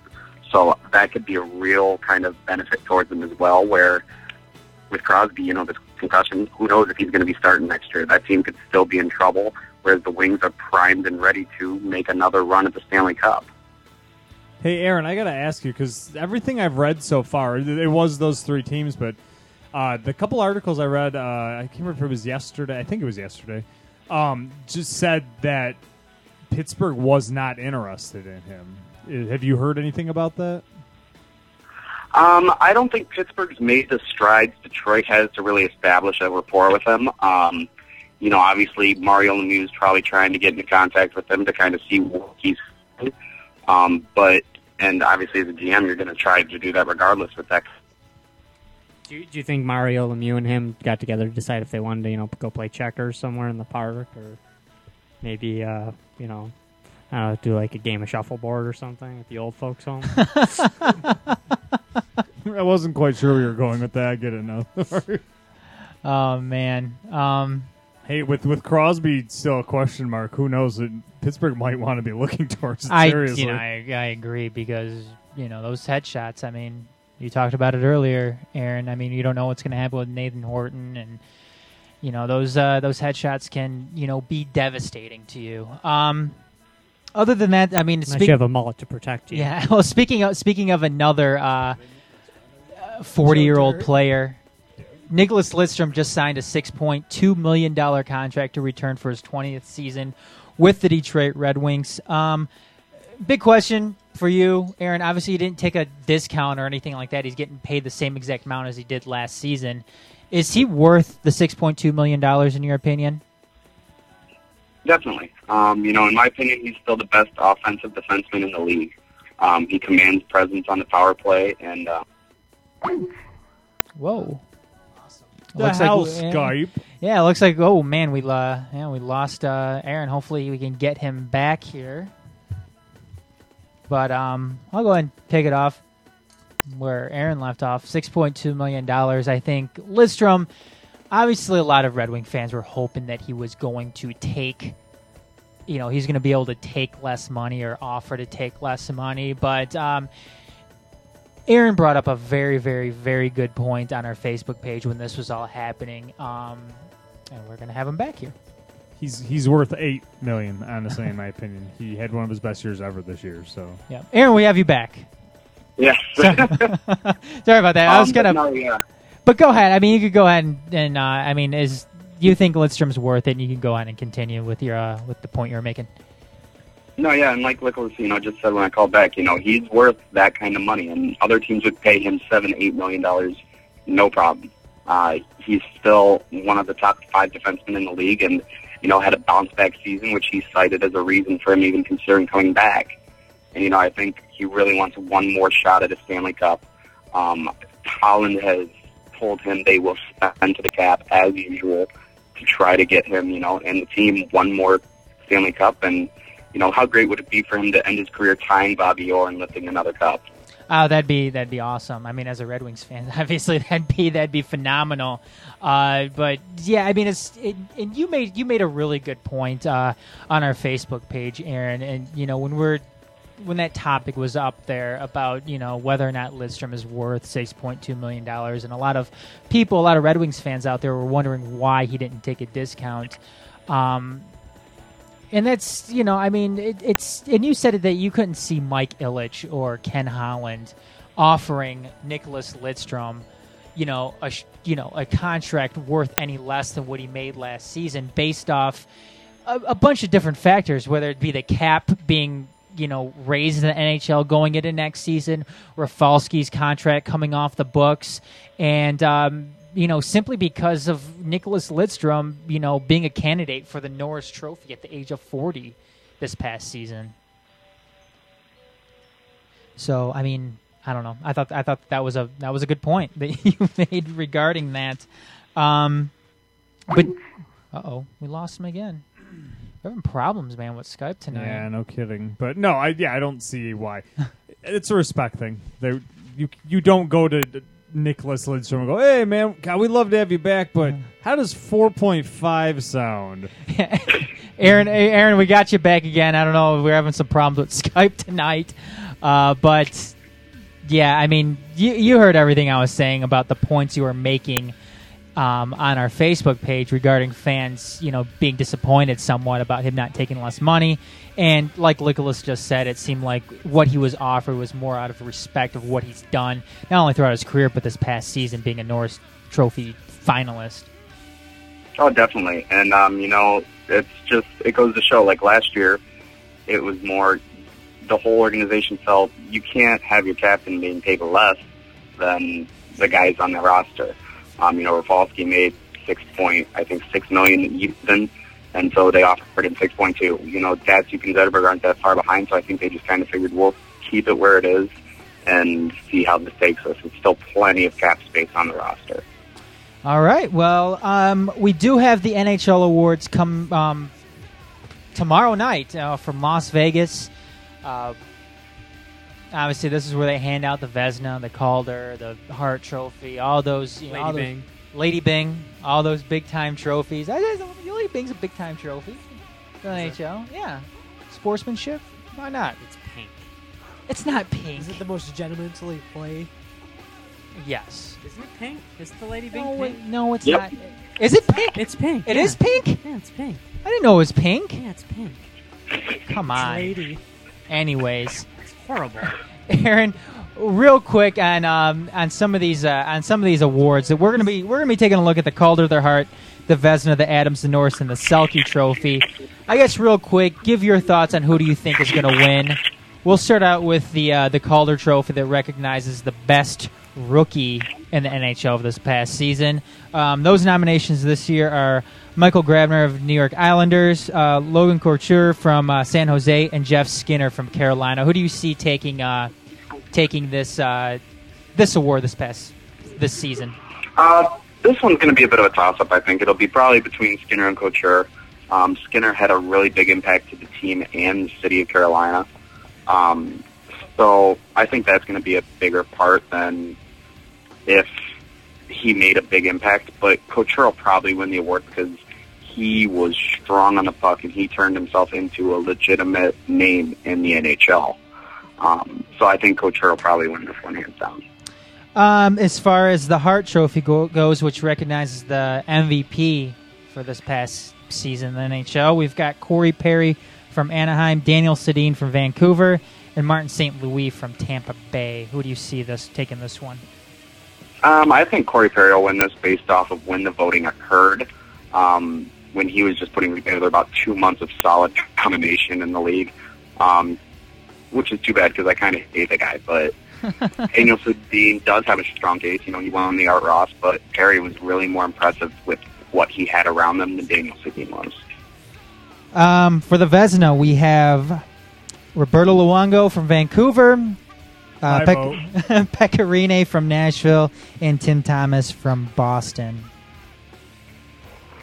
All three of these goalies had really big years. Pecorine made a big name for himself as a top-tier goaltender, but I think Tim Thomas really will win this based off his season storyline. The redemption clause, which we've been over 100 times, and, he rode the pine all last year and then came back and, had an incredible statistical season and won the Stanley Cup. All right. Well, the Adams, or the Jack Adams Trophy, we've got Dan Bylsma, which this is recognized as the best coach in the league. Dan Bylsma from Pittsburgh, Barry Trotz from Nashville, and Aline, I can't pronounce his last. Help me out with this one, Aaron. Viginal. There we go. There we go. Regardless, I think Bylsma or Trotz will win this. Bylsma somehow managed to keep his team together and win games without Crosby or Malkin. While Trotz, he kind of took a team that had been a perennial disappointment, possible relocation team, to the spotlight that they were finally ready to step into. But I think, with how the league and how everyone views Crosby and Malkin, that Bylsma will win this, no problem. Yeah, and Barry Trotz, I don't know, it seems like he always seems to have Nashville, who is, like you said, one of those teams that always is a threat to move, is one of those small market teams. It always seems like he keeps them somewhat competitive, and he's the longest tenured coach for a team currently, if I'm correct on that. I may have worded that a little bit differently, but yeah, he's been in Nashville forever, and it seems like he's always done a really good job with those teams. So, Norris Trophy, obviously that one recognizes the best defenseman for this past season. Finalists this year is Zdeno Chara from Boston, Nicholas Lidstrom from Detroit, and Shea Weber from the Nashville Predators. Who do you think's taking this one? Lidstrom's, I think, the clear winner here. Weber had a really good year and kind of solidified the exposure he got from the Olympics last year. Chara, obviously catching the Stanley Cup winners, but I think based off the Pacioretty hit, that's going to really hurt any chances he has of winning it again. And Lidstrom at age 40, I think that's going to be taken into consideration by a lot of people. Despite his -2 rating, he's probably going to win the trophy. All right, and the Selke Award, which basically honors the best defensive forward in the game. Nominees, or the finalists, Pavel Datsyuk, who's a 3-time winner, and this is his 4th nomination. Ryan Kessler from Vancouver, and Jonathan Toews from Chicago. Who do you see taking this one? This is going to be, I think, in my opinion, the closest trophy voting. You've got 3 guys who are offensive dynamos for their team and are usually the first ones on the ice for a big power or penalty kill. Toews has really made a name for himself as a face-off beast. Kessler became a tour de force on the power play this year. Datsyuk is, you can't really say anything but he's Datsyuk because he is relentless on the puck. He's incredible in the offensive zone, but he also missed 23 games this year. So I think that's going to be the biggest factor in him not winning it. But I think Kessler will take it this time. 40 goals just can't be denied. All right, and this is all going to be handed out tomorrow night from Gary Bettman's favorite hockey hotbed, Las Vegas. Do you know what time this comes on tomorrow, Aaron? I believe it's 7 o'clock. 7 o'clock. Well, there you go. Aaron, thanks for joining us this week. Another great night of Crash the Net, and we're going to set something up next week and for Crash the Net, and we'll talk to you next week. Sounds good, guys. Have a good night, all right? All right. See you, Aaron. Bye. See you. All right, like I said, that's Aaron Eggemeyer, Crash the Net. We're going to go ahead and take another quick commercial break. This is The Majors Live on themajors.net. We'll be right back.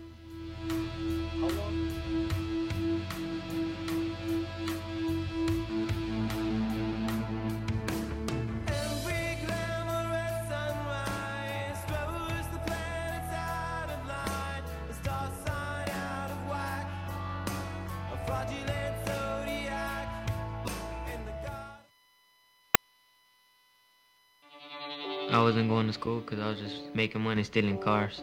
Well, I was 10 when I first got involved with drugs. I skipped school because, nobody cared. When I first got pregnant, school was not important to me, so I dropped out. I just thought the only way I can make something out of my life is that if I get an education. I still need to go to school to make it for myself. Stay in school. Give yourself a chance. I think I'm happier now. I know I'm happier now. A public service message brought to you by the U.S. Army and the Ad Council.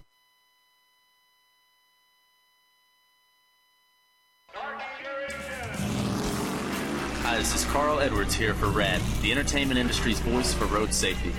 You want to make a difference? It's simple. Be responsible. Plan ahead. Designate before you celebrate. Friends don't let friends drive drunk.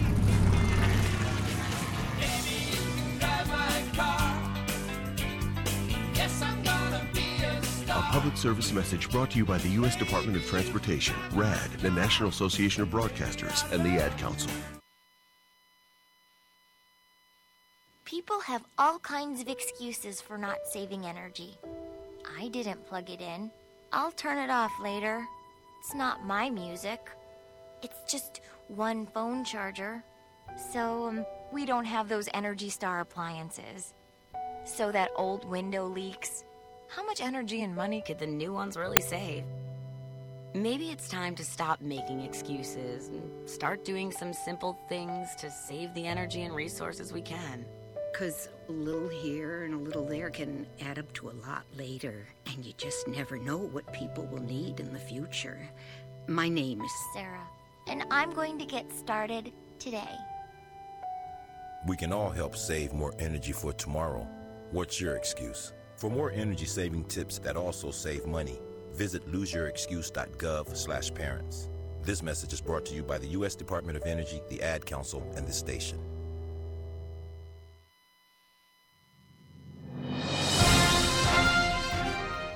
This is Adam Hernandez, Majors Update. Ohio State University on Tuesday dropped its review of car purchases by football players and family members after two separate investigations found dealerships made money on almost all of the sales. The university made its decision in light of a report by the Ohio Bureau of Motor Vehicles and a separate review by the Ohio Independent Automobile Dealers Association.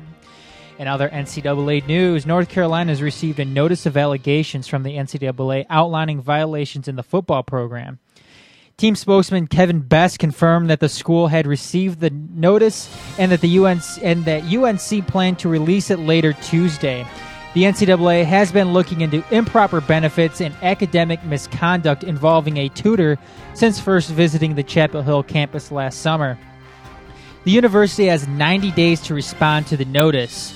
It comes 2 weeks after the NCAA said it planned to complete the investigation this month in a belated notice of inquiry, a procedural step that stands as a formal notification of an investigation to a sports program. 14 players missed at least one game last season due to the investigation. 7 were ruled out for the entire year, while an 8th was cleared at midseason but decided to redshirt. In NBA news, Dirk Nowitzki is considering joining the German national team this summer to help their chances of qualifying for the 2012 Summer Olympics. Nowitzki told ESPN 103.3 FM on Tuesday that he would decide within a few weeks. Germany must finish among the top 6 of the 24 teams at the Eurobasket tournament to be eligible to qualify for the next Olympics. Nowitzki hasn't played for Germany since the 2008 Olympics, an experience he's called among the highlights of his career. Somehow I think that's changed. He said he's told German officials he'd help the next generation to get to the Olympics. However, the Mavs extended run and ensuing celebrations have left the NBA Finals MVP in need of some downtime. In one last NBA note, Pat Riley expects better days are ahead for the Miami Heat. Speaking Tuesday, more than a week after the Heat season ended with a loss to the Dallas Mavericks in the NBA Finals, Miami's team president said that not winning the title was a disappointment, but insisted the season still had plenty of successes. I'll say I'm not afraid to say it, Riley said. In his annual end-of-the-season availability, we're going to be multiple contenders, okay? I have no problem saying that. We will contend. That's all it's about. When you have a team that can contend for a championship, that's what you want because then you have a shot at winning. I know what everybody expected here, but it didn't happen, Riley added, but we had a great season. For more, check out themajors.net. In the meantime, we'll get back to the Majors Live on themajors.net. I am Adam Hernandez.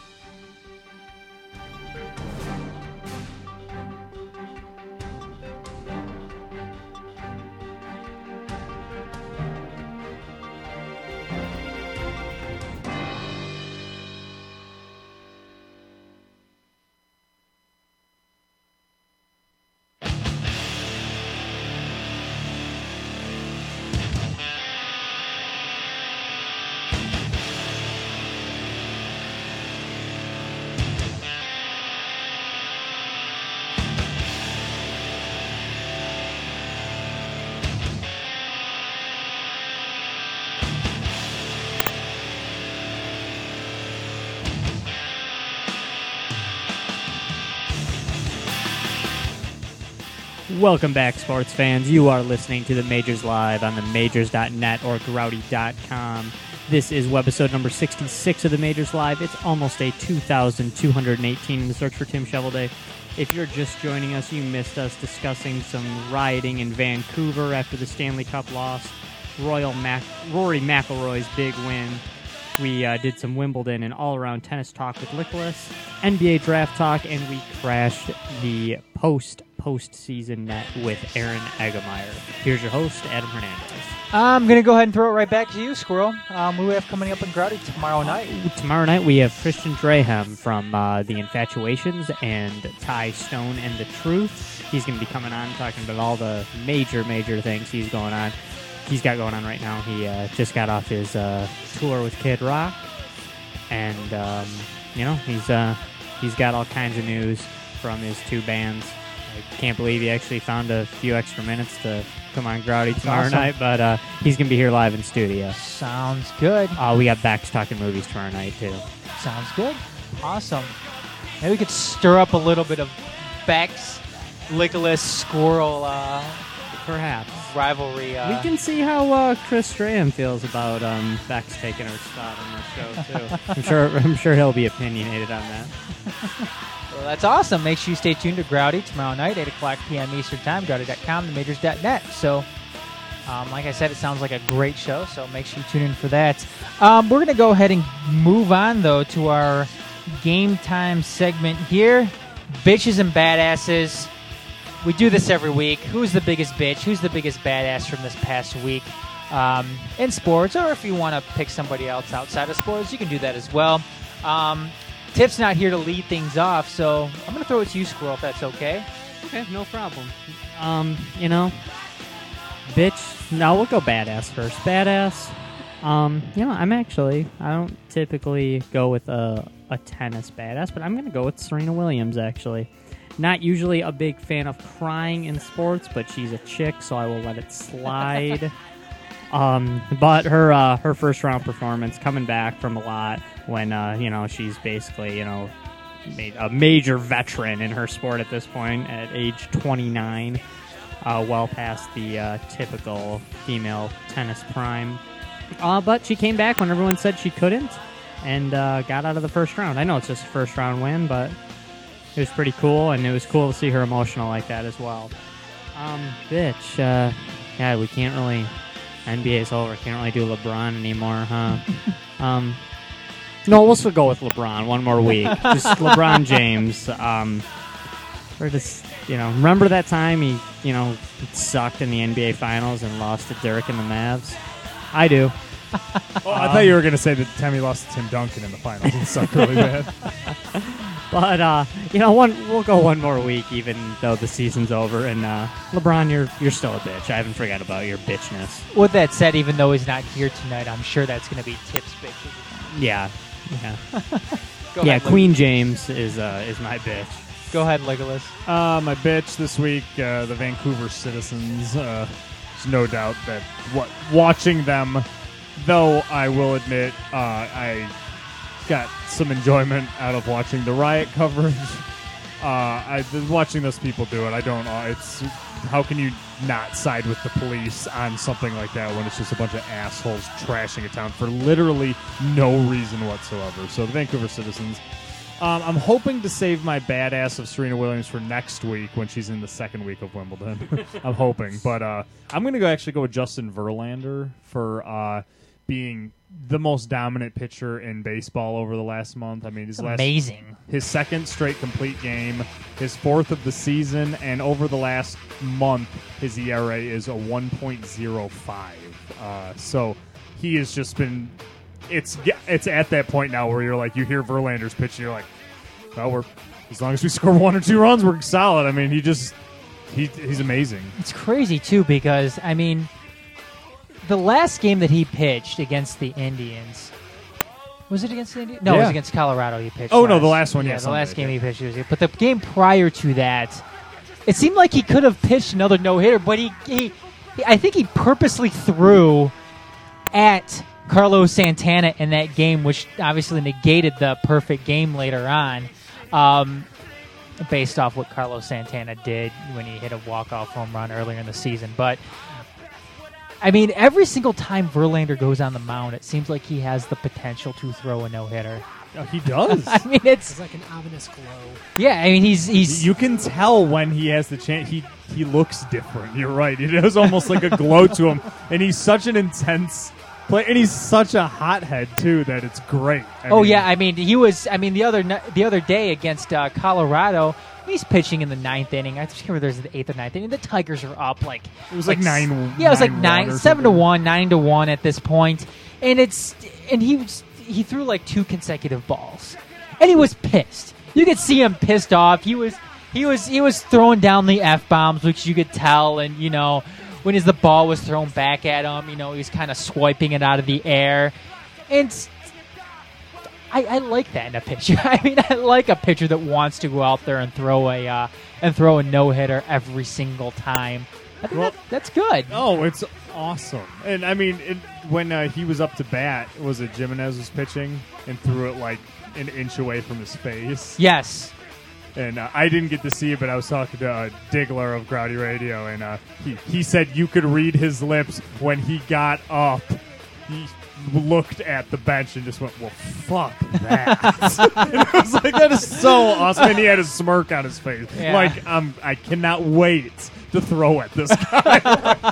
Which is so great.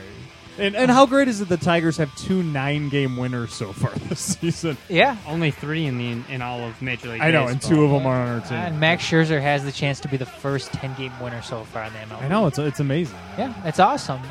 Even though Max Scherzer hasn't had the best outings the past... No, his past 4 or 5 starts. Yeah. But whatever, man. I mean, shit. They still have an excellent 1-2 punch. And, and again, speaking more about Justin Verlander, too, I mean, out of all the pitchers that have thrown no-hitters and multiple no-hitters, it seems like Justin Verlander, you could almost throw money down that he is good for at least a couple of more no-hitters in his career, the way that he's been pitching, the way he's kind of been reinventing himself in terms of not going out there and throwing 100 miles per hour early in the game, but saving that towards the end is just, it's phenomenal. And he can throw 120, 130 pitches every single game. Yeah. And he's no worse for it. Exactly.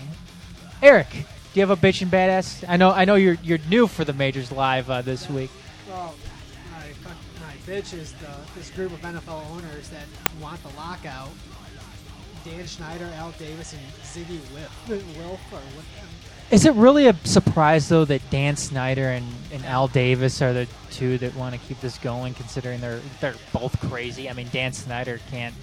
I mean, I don't know why he is still the manager, or not the manager, but the owner of the Redskins. And Al Davis, I don't even think he's a corpse. He is a corpse. I mean, he looks. He came out and said, "I would rather have DeMarcus Russell than Calvin Johnson."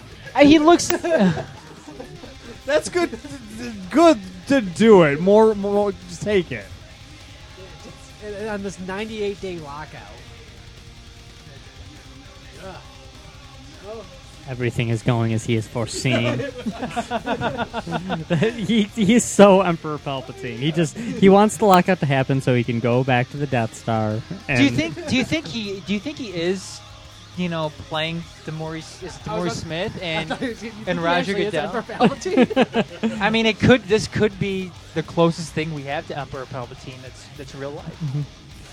Just need Yoda to go kick his ass. I don't know. Yeah, who would be the Yoda? I don't think the Sith could have returned without us knowing. Do you have a badass, Eric? Yeah, my badass. I haven't been here in a while. That's Brady Hoke for his recruiting class this year. I mean, he's the sixth. Thank you. The sixth best recruiting class in the country right now, and he's just trying to snag the decommits from Ohio State, like Tom Strobel, the defensive end, and the fourth best offensive lineman in Kyle Callis, and then the 5-star running back, Dunn. I'm not going to try to butcher his first name. Let's call him Ryan Smith. I thought you were going to make a Ryan Dunn joke for a second. That's what I thought. But, Ryan, oh, here it comes. I mean, this is Not he's not even Rodriguez. coached a game yet, and snagging game as one of the top recruiting classes. I guess that would be my argument against it. Let's wait till this guy coaches a game at Michigan. Nothing wrong with making him a bad. I can't see. Oh, here No, we that's- go. no, that's fine. Adam is. That's fine. No, Adam is that's just fine. bummed that he's not going to have Rich Rod to beat up every week. Hey, he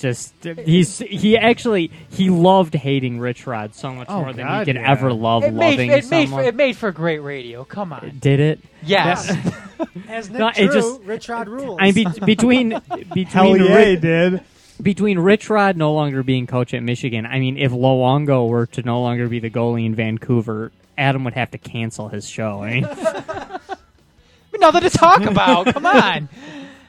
Yeah, okay, I'll give it to you. Brady Hoke, badass this week. You know, he's done it pretty much. I don't think Gilson is saying that. It's a done deal. Brady Hoke, I'm just saying 12-0 national I know. championship. Just on He's paper, his recruiting class. He likes what he did. He's entitled to that. Good job, Brady Hoke. Yeah, he can be a badass for 1 week because of what he did. In Hokamania the is running preseason. wild. Yeah, there you go. What you gonna do? There we go. Adam is Hulkamania under runs at Ohio the. State. Adam's like the opposite of the justice system. You are guilty until proven good. Oh, we hired you? Oh, he's never happy about like- hires. It's just, who'd we get? Well, he sucks. How many games has he won for us yet? It's like, it's the off season. He hasn't played a game yet. Well, then fuck Like him. I said, 0 wins. It's like the old Salem witch trials. She's a fucking witch. Well, do you have any proof? There She's we a go. fucking witch. She turned me into a newt. Anyways, my bitch this past week, aside from all of you, Is it Roberto? it is Roberto. It is Mr. This is just proving Josh's point. It is Roberto Luongo. Shocker. No, but okay. Why wouldn't Roberto Luongo be a bitch? Yeah, he didn't score 4 goals in that last game. Oh, come on! You're gonna make excuses now for Roberto I'm not making Luongo. excuses. Hey, for him. he didn't go riot. I'm just saying that had he only let in one of those goals, they still would have lost. He choked. Roberto Luongo choked, whether you want to say it was Game 7 or the rest of the finals, after being pulled. And you know what? The rest of the finals, including the 3 games they won. Well, you know what? It He does totally choked in the shutouts. It does. You know what though? Those don't matter now. Those do not They matter. don't matter The only at all. No, because Vancouver didn't win the Stanley Cup. But, I mean, if you're talking about how he played, No rings, no though. wings. He played terrible. He let in 18 total goals, and even that Game 7 alone, they only had 20 shots against Roberto Luongo. 20 shots, where Tim Thomas turned away 37. No, Tim Thomas played very well. I mean, I don't think anyone would. And Roberto debate that. Luongo choked in Allen the... didn't have a hangover. Where were their scorers, though? Where was their offense? That's a contributing factor, but still, you have a 3-2 lead late in the series. You have a 2-0 lead early in the series, at that point, Roberto Luongo is a big reason why they ended up not winning that series after being pulled 2 consecutive nights in Boston for not letting in 2 quick goals. He let in 3 quick goals one night, and then another night he let in 8 goals. No, I agree. There is no excuses I agree. anymore. No, I can't not bring up Nicholas's point earlier that it's hard for me to blame a goalie when your team gets shut up. But that's one game, a game But that it was the game. It was Game 7 of the Stanley Cup Final. Yeah, but it was a game 2 that he only. It's not just that he a only, game. It was only a game Not 2 a game. It was a game though Not a that he only game. faced 20 shots. That's True. it. That's it. When you have the opposition turning aside 37. Yeah. No, it's true. Is your badass Tim Thomas? What was that? Is your badass My badass is Timmy Thomas. Davison's own Michigan native Tim Thomas. Absolutely phenomenal in the Stanley Cup Finals. Nicholas saying he's so-so. He was a little better than the Sedin twins. Worth, absolutely. Offensively, they did about the same. That's true. Absolutely deserved the Conn Smythe. What was he, 37 years old? I think he's the oldest Conn Smythe winner in NHL history. Yeah. But, this is a guy... Yeah, this is a guy, too, that basically lost his starting job in Boston last season and then came back to reclaim Chris it. Osgood story. Kind of. A little bit, yeah. I mean, Chris Osgood, I still think he could have argued that Chris Osgood still should have maybe won the Conn Smythe back in 2009 when the Red Wings lost to Pittsburgh, but that's still once in a blue moon that you get. I think it would have happened this year. If Vancouver would have ended up winning the Stanley Cup, I think this year you would have seen the losing team have a Conn Smythe winner. I hate it when they do that. Yeah, I hate it too because it's not like the losing player's happy they win the Conn Smythe. They go out there and they're like, fuck this. Like when Jaguar won it, he was like, yay, awesome. It looked like he was about to break it on the ice. They're miserable. That would have been so metal if Jaguar. Like the other team's drinking like Dom Perignon. Yeah. Yep, exactly. Hey guys, can I join in too? He'd have broke it over his knee, thrown it on the ice, and peed on it. Or he could have just been like a Miami Heat player and just went, hell yeah, can I party? Yeah. And then they let him hold the cup. yeah, someone on the Miami Heat. If they got the MVP after losing, they'd have considered a success. Yeah, I mean, they'd have thought, oh, complete. The rest of the team may not have won a championship. I did, baby. Look at this. How ridiculous would it be to see a picture of one of the Miami Heat players holding Dallas' championship trophy going, just raising their hands, smiling. Who says LeBron didn't get his championship? Yeah, exactly. It's like Mike Miller holding it up. Yes, random ass player. That would just be funny. I think. Arm around Mark Cuban. Yep, exactly. Eating some Dairy Queen together. Udonis Haslem with his stupid hair holding it. Wearing a Dallas bracelet. Throwing up like a really lame peace sign. Oh, that would be awesome, and this would make me like Mark Cuban forever, is if he bought everyone on the Miami Heat loser bracelets. How fantastic would that be? I mean, you could just go to like Claire's and pay like $2 for It seems like something Mark Cuban might actually do, That would too. be freaking awesome. Maybe the old Mark Cuban. It seems like Mark Cuban's kind of turned a new leaf now. He's not- in 06, easy, that would have been what he did. Other than that, though, we've got a kind of a new feature here, the Game Time segment. It's called Me First, and basically, what comes first out of these two scenarios? And I'm going to go ahead and name it off. We've got 4 for this week. It's pretty easy. We're going to throw it out for a quick discussion. Our first one is, who wins a major title first? Is it Serena Williams or is it Tiger Woods?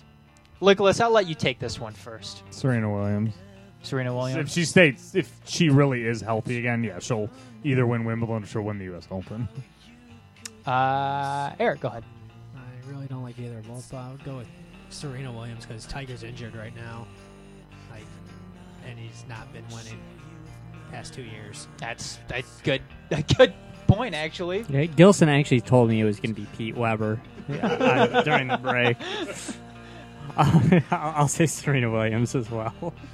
I'm going with Serena Williams. I mean, you pretty much summed it up, Eric. I mean, Tiger Woods is hurt, and he hasn't been winning previous to his injury. Closest So was the Masters when he took the lead for Josh Stroke. yeah. So I mean, Choked. definitely. I mean, especially from what you talked about earlier in the show, Nicholas, the way that Serena Williams has kind of come back, and it seems like she hasn't missed a beat. So I definitely think that she will end up winning a major title. Do you think it has something to do with Tiger Woods? Steroids? No, do you think that ever since he stopped choking chicks off of the, choking chicks while he wasn't playing golf, he started choking on the golf course? Maybe. No, he's still fucking bitches and getting money. Yeah, maybe. But I'm just wondering if maybe like he has to choke somewhere. He doesn't have the sure peace at home that Ellen Nordian was, so I don't know. I'm sure maybe that does have something to play into it. Might be choking his tiger shark. He might be. He might be. Yeah, but if we've learned anything, he liked to have a woman at home that was gorgeous that he didn't have sex with, and then he liked nasty chicks. Do you think? I mean, one of the things that Serena and Tiger Woods might have in common is they both take steroids. I was thinking about something else. I don't think either of them take steroids. No? actually. I think Serena wouldn't have been out for a year. She was taking steroids. She would have healed up in 2 months. All right, next one here. We've got the Lions winning the Super Bowl, or we actually kind of talked about this earlier, or the Toronto Raptors winning an NBA title. Squirrel, go ahead and take it. Raptors. Raptors winning an NBA title. Yes. All right. The Lions are never going to win the Super Bowl ever. That's easy. The Detroit Lions winning the Super Bowl because it's going to happen within the next 3 years. Lions, because the Raptors are. I mean, who wants to go play basketball in Toronto? Well, I'll tell you what, our grandkids can continue this bet when one of them eventually wins. It's like 2021. My grandson will owe your grandson $5, which will be like nothing then. €5. It already is nothing. That's It's true. like year 3000. Lions and Toronto Raptors win in the same year. You know what? I'm Lions would win first. I'm with Nicholas and Eric on this one. I think the Lions win the Super Bowl before the Toronto Raptors, which is horrible for the Toronto Raptors. Also because basketball is just a star-driven league, and well, you know what? I think see that a lot of stars going to Toronto, even though if they get drafted. You know what? I think that could be more of an argument the other way, whereas all Toronto really needs is one superstar that they could acquire during the draft, in which case he's stuck with them for at least a few years. So Or 3 stars. How about Miami's main trio moves to Toronto? there you go. They bring their talents up north. That would be awesome. We're bringing our talents. They can all have a nice snowball fight. Maybe they are really, maybe they're all really yearning That'd be to see the great. Phantom of the Opera. Yeah, they could be like LeBron, Chris Bosh. Pantages Theater. Yeah, And they you see Pantages Theater. LeBron gets drunk in a movie theater, asking to see the ugly side of his face. They'd be like, I'm going to be taking my talents to Young Street. And That'd be awesome. That God, would that be would be awesome. so sweet. I would root for LeBron again if he did that. That'd go be to sweet. Toronto. Then that would be Bosch's team. And then they'll eventually make a stop in Cleveland when they're all like 39. This is LeBron's team again. Yeah, well, just because LeBron is They hell just bent go to on having his they just go jersey to every retired. team. Cleveland. All right. They just make a tour of the fucking. Next one. What comes? This is kind of an easy one here. What comes first? A new NFL collective bargaining agreement or a new NBA collective bargaining agreement? Go ahead, Eric. NFL, because I just read the new CBA that was proposed. Well, it seems like, Yeah, it's. I have it written down. Legolas? Yeah, I mean, mainly because they haven't even begun to start discussions with the NBA one, and football's been going on for months now. So I have to assume that football will be. If it's not, damn. Actually, the NBA has been having secret meetings. Well, throughout you always the have season. secret meetings, but I mean like No, I'm- actual I'm lockout like crap. joking. They go- Oh, No, okay. but no, they have been. not- They've there's been no doing doubt it. they've been talking, but I just say I have to go with football. I think. Because everybody knows the NBA and NFLs are right up there with the CIA in terms of secrecy. So go ahead, Squirrel. NFL, same reason. Yep, they've been negotiating longer.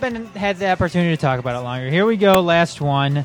What comes first, an Ohio State Big Ten football title or Michigan Big Ten football title? Go ahead, Squirrel. Michigan.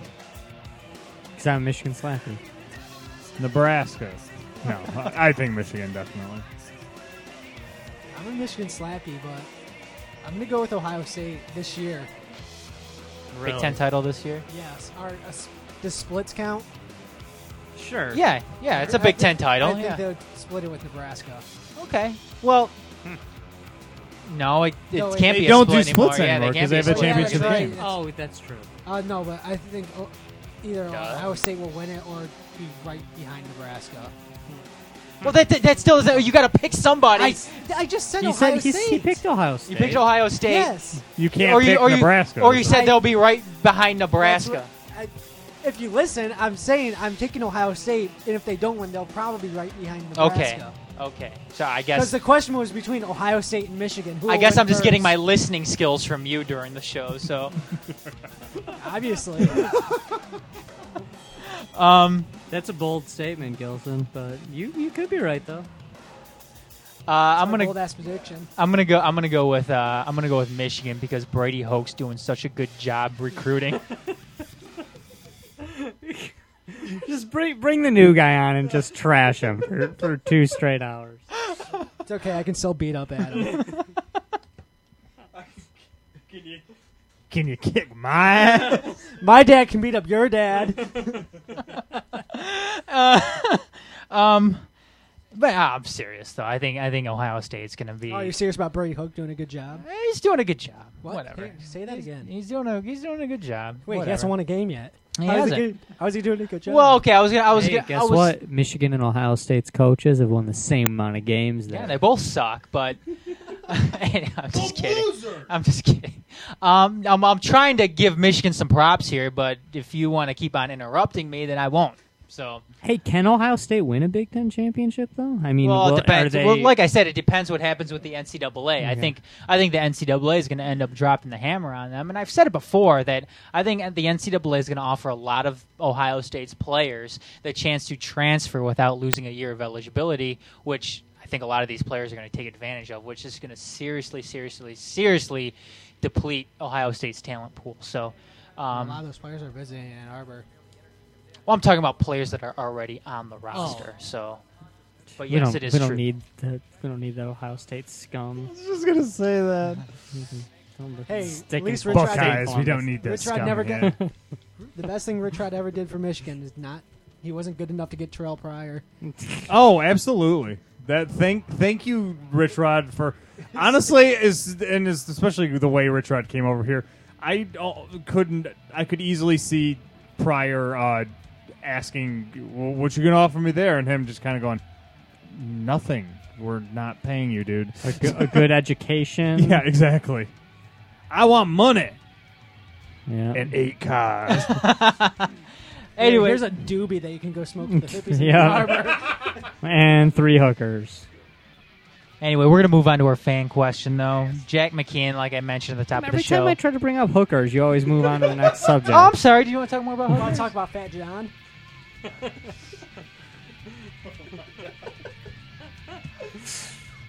We've got a listener of Growdy, though, so that's That's good. That's good.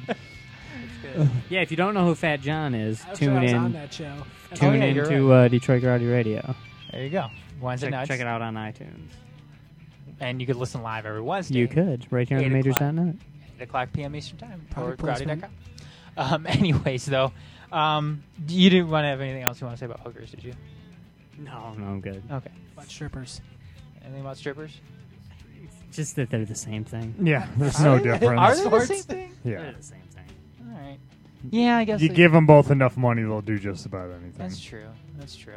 Anyways, though, fan question: Jack McKeon back managing the Florida Marlins, 80 years old, was their manager back in the early 2000s, 2003 to 2005. Won a World Series with them back in 2003.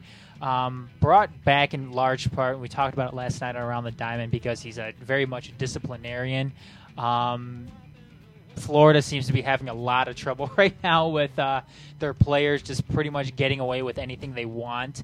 Hanley Ramirez in particular has been a problem with that team for a few years now. And actually he showed up late, I believe yesterday, to a team meeting in which Jack McKeon went and benched him for that following game. So other than that, though, I mean, Jack McKeon obviously returning to the Florida Marlins. What manager, coach, would you like to see return and come out of retirement and come back and coach in professional sports? Oh, just professional, not college? You could do college, too. Joe Paterno. Oh wait, no, he never left. Shit. No, I mean, He's a mascot. For me, I mean, and he's not even old, but Bill Cowher, Cowher. the former Pittsburgh Steelers coach. I mean, he's still in his 50s, and he's such a good coach that I just really, and mainly because I'm a Dolphins fan, and God, I wish they would hire Bill Cowher. Get Chucky. No, I'm not. I don't like John Gruden.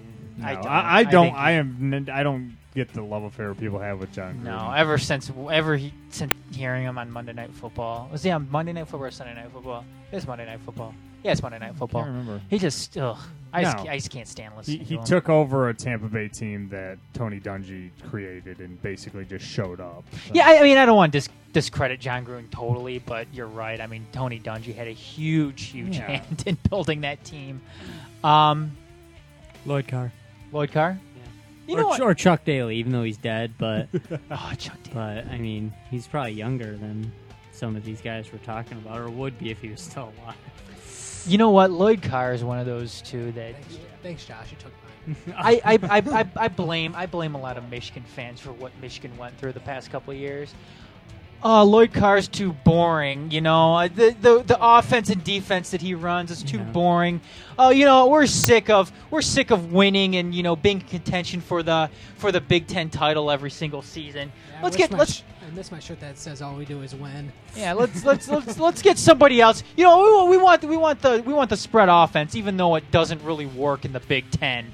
Actually, I can argue that point that 8 out of the 12 teams now run the spread in the Big Ten or form up the spread. And 8 out of the 10 teams suck. Well, all of the ones you're talking about. I'm just kidding. Like the only ones that don't run a form of the spread is Wisconsin and Michigan State. Yeah, but Rich Rodriguez really didn't run. I mean, yeah, he was a spread offense coach, but it wasn't. Of course, Denard Robinson ran it. But you couldn't say it was a true spread offense like what Oregon ran.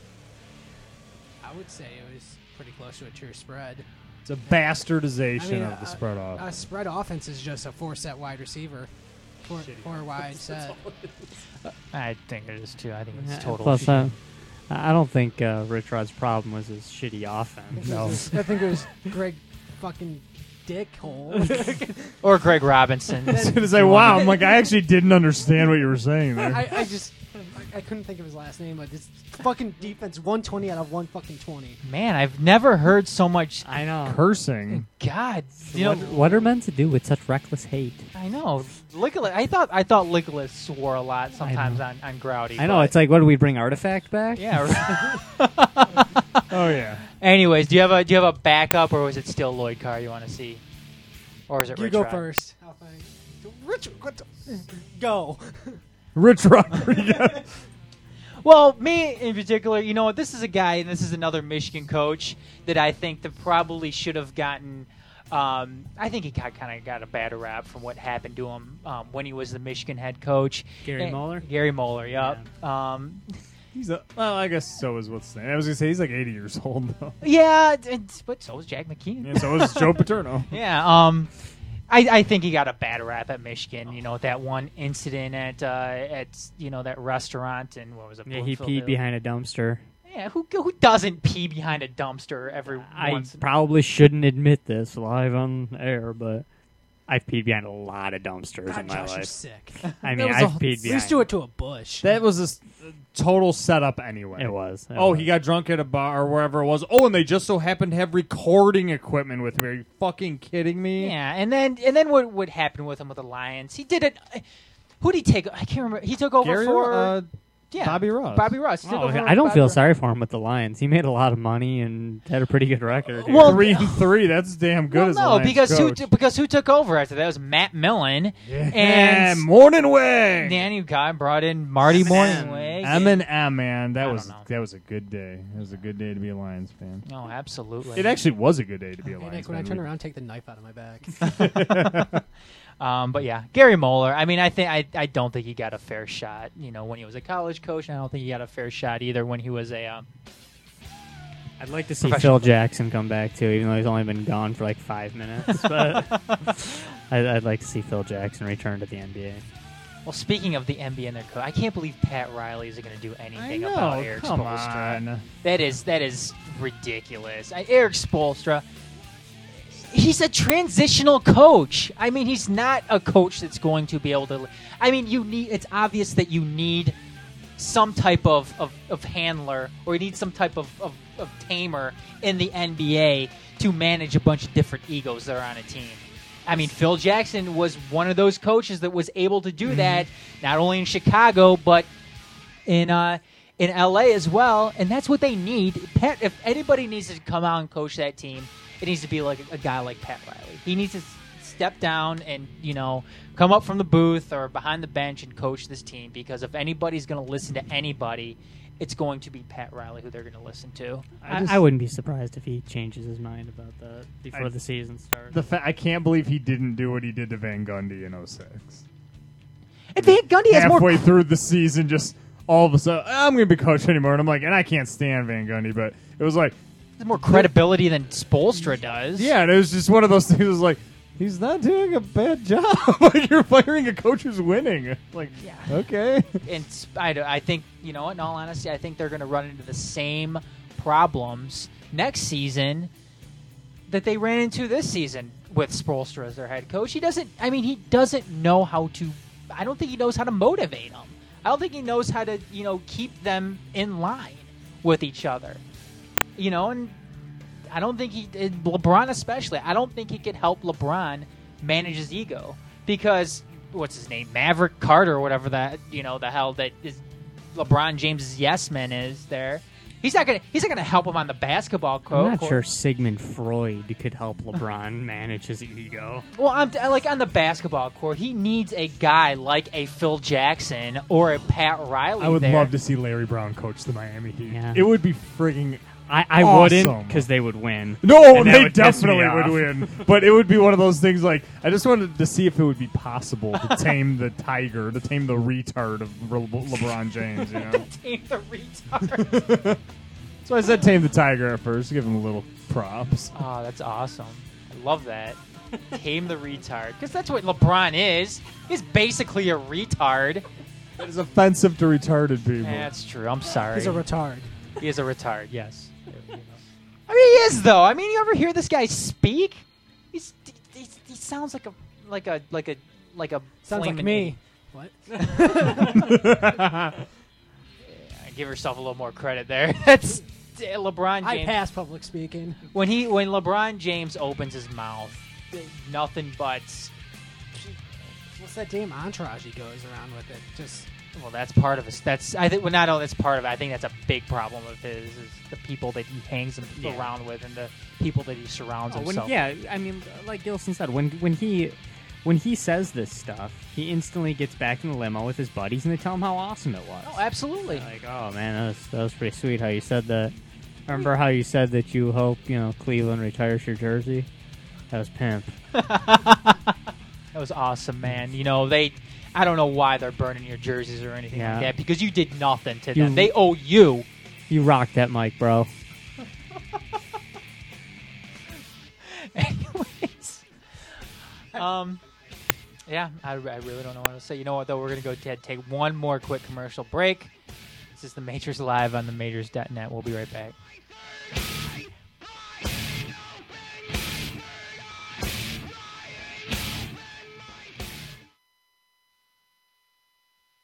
There once was a boy wizard whose name was Larry Smarter. Larry, why weren't you in Professor Dinky Doodle's mythical creature classification class? Well, I'm taking Algebra 2 in a foreign language. Oh, so you can talk to unicorns? Not exactly, unless they're French. Larry wanted to go to college, so he visited knowhowtogo.org to find the classes he really needed.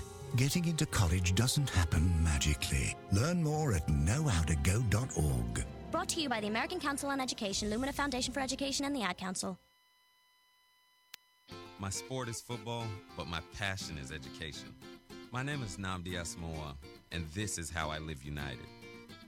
I see too many kids miss out on moving up. Kids who could go on to college, but just need that extra little push. So every year, I take promising high school students on a college tour. We check out the dorms, the library, meet some professors, find out where the best late-night grub stops are. It shows them that there's a whole world beyond their own. But what's even better is that most of these kids decide college is for them. I'm Nnamdi Asomugha. I show kids that a higher education means a brighter future. So when it comes to living united, I don't just wear the shirt, I live it. Join me. It takes all of us working together to make a difference. Find out how you can live united for education. Give, advocate, volunteer. Go to liveunited.org. Brought to you by United Way and the Ad Council. I'm Sarah. I'm Ellen. One night, I was at a bar. One night I was at a bar. I had one too many drinks. I had one too many drinks. I got behind the wheel. I got a cab. A squirrel ran across the road. A squirrel ran across the road. I swerved. The cab swerved. I hit a guy. The cabbie just missed a guy. I wish I took a cab. Thank goodness I took a cab. You have the choice to save a life. Buzzed driving is drunk driving. Brought to you by the Department of Transportation and the Ad Council. Is it worth it? Can you even hear me? Standing with your spotlight on me. Not enough to feed the hungry. I'm tired and I felt it for a while now. This sea of lonely. Welcome back, everybody. The Majors Live at themajors.net, 734-259-4941. You can text in at 248-429-7729. I'm getting ready to close out this week's show. We're going to go ahead and get to the 30-second drill. We weren't able to do this last week because we got in that huge discussion about that incredibly bad list of the MLB's most overrated players, which, surprisingly enough, Mo Vaughn made the top 10. So I forgot. That was so awesome. Did you get your Mo Vaughn jersey yet? Yeah, I had a little bit of Vaughn, but I went and got some Mo Vaughn. It should be noticed that Albert Pujols is out for 6 weeks. Yes, and for the St. Louis Cardinals. Not that has anything to do with it. That is pretty big sports news. It is big sports news, and that's we talked about it last night around the diamond. Cool. Teams that we can. Well, not this teams that we can declare dead from playoff contention, and when you look at the NL Central. You've got Milwaukee, St. Louis, and Cincinnati up there near the top, with Pittsburgh only 4 games back. I know. Pittsburgh's having a really good season. Yeah, and really we just the Cubs and the Astros. Yeah. Both those teams are both dead. And again, the Cubs though. I mean, what the hell? Who will win a championship first? The Cubs or the Raptors? Oh man. Good. That's a good one. I'm gonna go with actually the Raptors probably, just because the Cubs. I'll never see it. And Tip said it too. They have that mark on the lovable losers, but Tip said it just wasn't funny anymore, which he's absolutely right. It's not funny anymore. I know you're a big Cubs fan. Chicago will burn when they win. Oh, that might be the case. But Vancouver will. Yeah. Vancouver will just riot. Chicago won the World Series? Damn, let's burn this mother down. It's like they just need a reason. It's like, oh, it's your birthday? Got your Molotov cocktail? Yep. I got my trunk here, don't I? Anyways, though, yeah, it's Flag Day.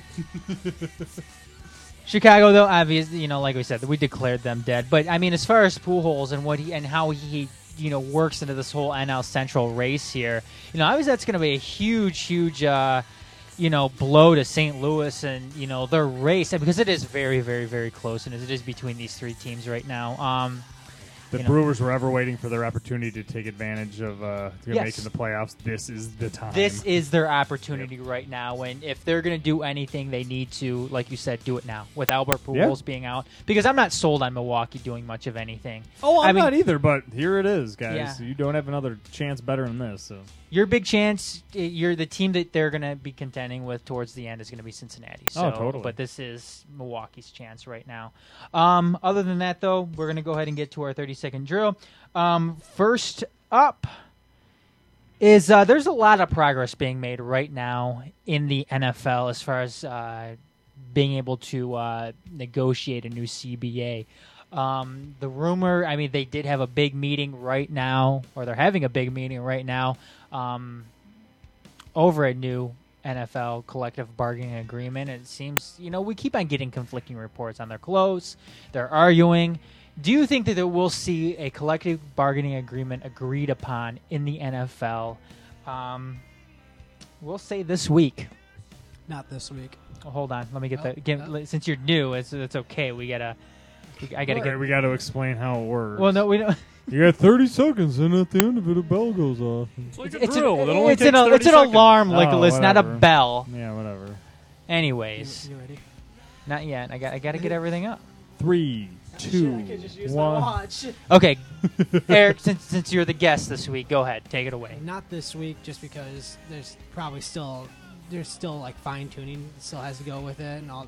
Just I don't see it getting done this week, just because it's just now getting the reports of it's getting close, it's not getting close, they're arguing, but since they are getting close, they're having basically an overnight meeting with all 32 owners. I just can't see it getting done this week, but next week I think it'll be agreed upon. All right, Nicholas.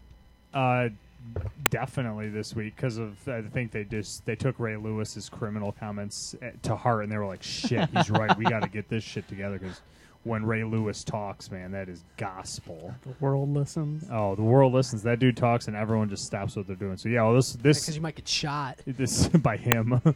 Yeah, this could be over. This could already be over with. Go ahead, Squirrel. No, it will not be over this week. It probably could be over this week. It probably should be over this week with the developments that have happened, but it won't be, just because the truth is everyone involved in this is just enjoying it way too much, so they're going to prolong it a little longer. It'll be done soon, but not within the week. This reminds me of the O.J. Simpson when the civil trial came back, and all the news places were like, "All right, we got another O.J. trial!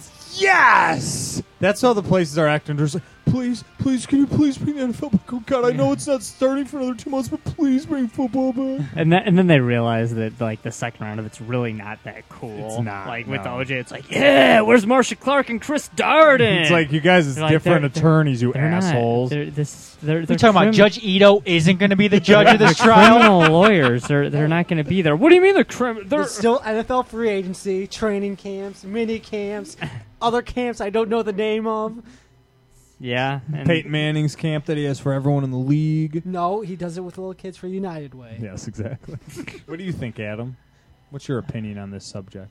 Not next week. I'm going to say next month. Oh. Middle next month. Middle is next month. next week. Middle Okay. next month. Middle next month. What do we have next here? We kind of talked about this before. Do the Miami Heat need Pat Riley to come back? And I'm going to say, do they need him to come back to be successful? Go ahead, Squirrel. No, I don't think that. I think they'd probably be better off with him. But do they need him to come back to be successful? No, I don't think they do. I actually think Pat Riley's right. And you're talking about a team that just went to the NBA Finals, and there's no reason to believe that they couldn't, with no changes, go to the NBA Finals next year or win the NBA Finals next year. They'd probably be better with Pat Riley or with a different coach, but they could do it, and they very well might. Right. No, I don't think they need Pat Riley. I mean, Pat Riley, don't get me wrong, Pat Riley's a great coach. I mean, he's won championships with the Lakers and with Miami, but, I mean, he was with the Knicks in the 90s, and they went to a finals, but they didn't win, and it wasn't, so, I mean, it's not like, I don't think they need him. It's not a guarantee that they're going to win championship because Pat Riley is coaching their team. So, I mean, they need a little bit of help, but they don't need that much help. They rolled through the East this year, and that wasn't because of Pat Riley, so... Go ahead, Eric. Is successful winning the NBA championship? For them, yeah. Yeah, I say they would need him to come back, just because just with the huge egos on that team, all blended into one. I mean, it was hard enough just controlling LeBron's ego in Cleveland, and when you have two others that are huge as stars, and you need a coach that can control the team, and Eric Spoelstra is not that coach. I don't think that they necessarily need Pat Riley. I just think they need a coach similar to Pat Riley. They need a coach who can handle his team. They need a manager. That's what they need. Next up, I don't know if you guys saw it or not. This happened a couple weeks ago. Bryce Harper, when he hit a home run, obviously he's the other big-time prospect for the Washington Nationals. He's playing for their farm team right now. When he hit a home run a couple weeks ago, he pulled a Ken Griffey Jr., watched it go out. When he was rounding the bases, he's rounding third. He blew a kiss at the opposing team's pitcher. Is this over the top? Go ahead, Nicholas. No, of course, reading the article, they make it seem like he went up to him and then made out with him or something like that. The article was so terribly written. Delivering the facts terribly written. It was a fun article to read because it was stupid, but watching the video, no, what he did, it was was it kind of a dick move? Yeah, it's but it's sports. So no, I don't think it was over the top. You're what, 19, 20-year-old kid? I thought it was funny.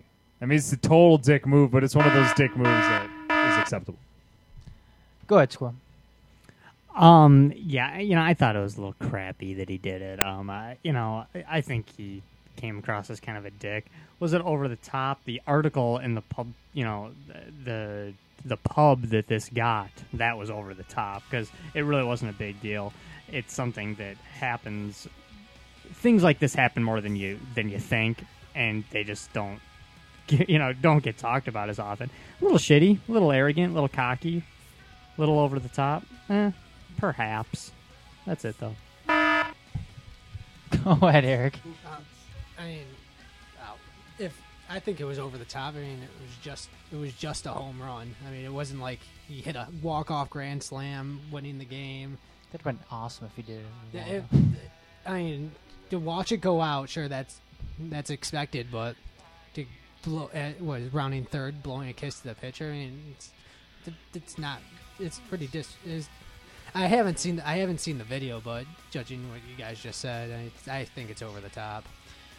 Well, I would like to see him do this playing the Chicago White Sox in the majors. I think I want to see what Ozzie Guillen, what he would instruct his pitcher to do after that. Not to mention, too, this kid's 18 years old. I mean, yeah, he is 18, but then again, he is 18. You gotta do something first before you can start pulling stuff like that. And he's still lucky that he didn't start a brawl in that game, because judging from by the way that the team reacted, the opposing team, I'm surprised. The main reason I don't think it's that over the top is because it was in the minors. Yeah. If he did it in MLB, I would say, yeah, it's ridiculous. But you could say it's a Bush League move. Well, guess what? He's fucking playing in Bush League. So, I mean, to me, it's the minors. He's 18 years old. Man, that's what you're teenagers. You act like dicks. That's what you do. I mean, honestly, yeah. Mainly, I could see myself doing something like this, so I just have no problem with it. Last question of the night.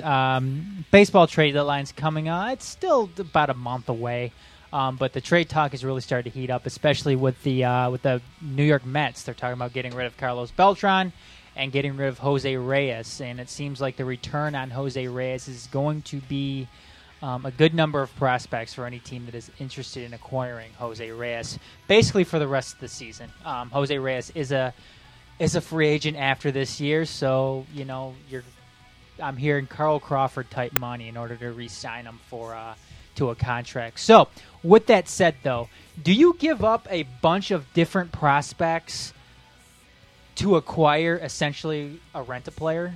Let's go ahead and take this one. For me, it's a hindsight question. If giving up these prospects brings you a championship the year that you bring the rent-a-player in, it is worth it. If it's not that I compare it completely to, but if it's a rent-a-ria type thing where it's just a total bust, then obviously not. So for me, it's just a hindsight question. You don't know if it's worth it or not. Go ahead, Eric. I don't think it's worth it. I just can't see risking the team's future on a rent-a-player. Just giving up your top prospects. I couldn't do it. Go ahead, Squall. The way this is worded, it sounds so bad, and you don't want to do it. But you know what? If it helps you make a playoff run, if it helps you win a World Series, yeah, do it. Sure. You don't want to give up your top prospects. You don't want to lose the future, but it's all about winning, right? I mean, if you go in there, bring in some old veteran and win yourself a championship, of course it's worth it. Just remember, no rings, no wings. Well, and the thing about prospects is they're just prospects. You have no idea Sure. if they're actually going to turn out. Sure.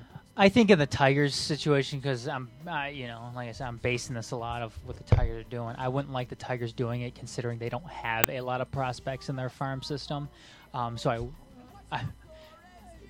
They have like the best pitching prospects in the league. They have They have Andy Oliver and Jacob Turner, and Charlie Furbush. That's about it. It's pretty damn good. Other than that, they don't really have anybody as far as Is this a prospects go. fact? They don't have. I Do you mean, watch Mud Hens baseball? They don't. I mean, yes.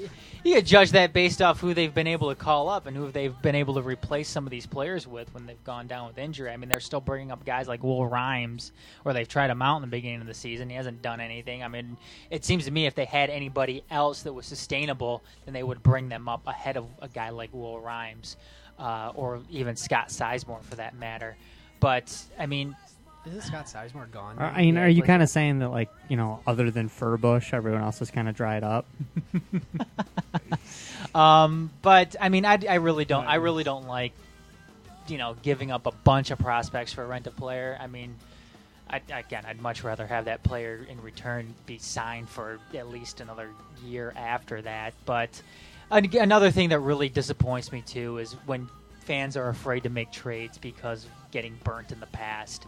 And again, with the Tigers, you always see it with a lot of the older fans saying, "Oh, well, look what happened when we traded John Smoltz for Doyle Alexander." Come on. I mean, Doyle Alexander was very, very good for the Tigers that season and helped them get to the playoffs. And yes, that's the risk you take. And that's really the thing that you look to do in baseball. You look to get a player that helps you get to the playoffs. There's a lot of busts out there that happen. Sure, you think this one guy's can come in and help you out, but you know what? There's a lot of busts out there that people think are great prospects. Oh yeah, that end up being nothing and too. The Tigers themselves have seen both ends of the argument there. I mean, they've seen Maben. They've been burned. They've been burned with Doyle Alexander and trading Jared Jurgens for Edgar Renteria, but they've also come out on the winning end of things by, in the whole Cameron Maben and Andrew Miller for Miguel Cabrera and Dontrelle Willis. And, Dontrelle Willis aside, I mean, he didn't pan out, but they got Miguel Cabrera, which is, and those weren't the only two players the Tigers traded. I think they traded in Julio Rodriguez or something like that. Mike Rabello and a bunch of other guys too that I believe I actually looked at that trade to see actually where some of these players are. Cameron Maben is trying to stick it out in San Diego right now. Andrew Miller is, I think, about ready to make a debut for the Boston Red Sox after, being traded by the Marlins to them. Didn't he join the NBA draft too as one of these white big men that we were talking about earlier? Might have. He probably do just as well there as he's he did joining with, up with Terrell Pryor in the CFL. How about Urbania for Polanco? That was another steal too. Considering ridiculous. Considering Polanco didn't go and chop people's heads off. Yep. In his I don't even. What did he pitch? Like a couple months, and that was it. He wasn't there for that long. It was awesome. Anyways, though, that's going to do it, though, for this week for the Majors Live. Stay tuned for extra innings coming up next, where Squirrel and Nicholas will talk a little bit about Luke Fickell, the new Ohio State head coach, and whether or not he's going to have any success with the Ohio State University. Make sure you catch us again next week, next Tuesday, 8:30 p.m. Eastern Time, right here on themajors.net. Make sure you catch Growdy tomorrow night. Again, it's a new night still. 8 o'clock p.m. Eastern Time, Growdy.com, themajors.net. And other than that, thank you for Eric Gilson of Inside the Huddle for joining us, being our special guest this week. Tip at home, Nicholas, Squirrel, I am Adam saying have a good week, everybody. We will see you next time.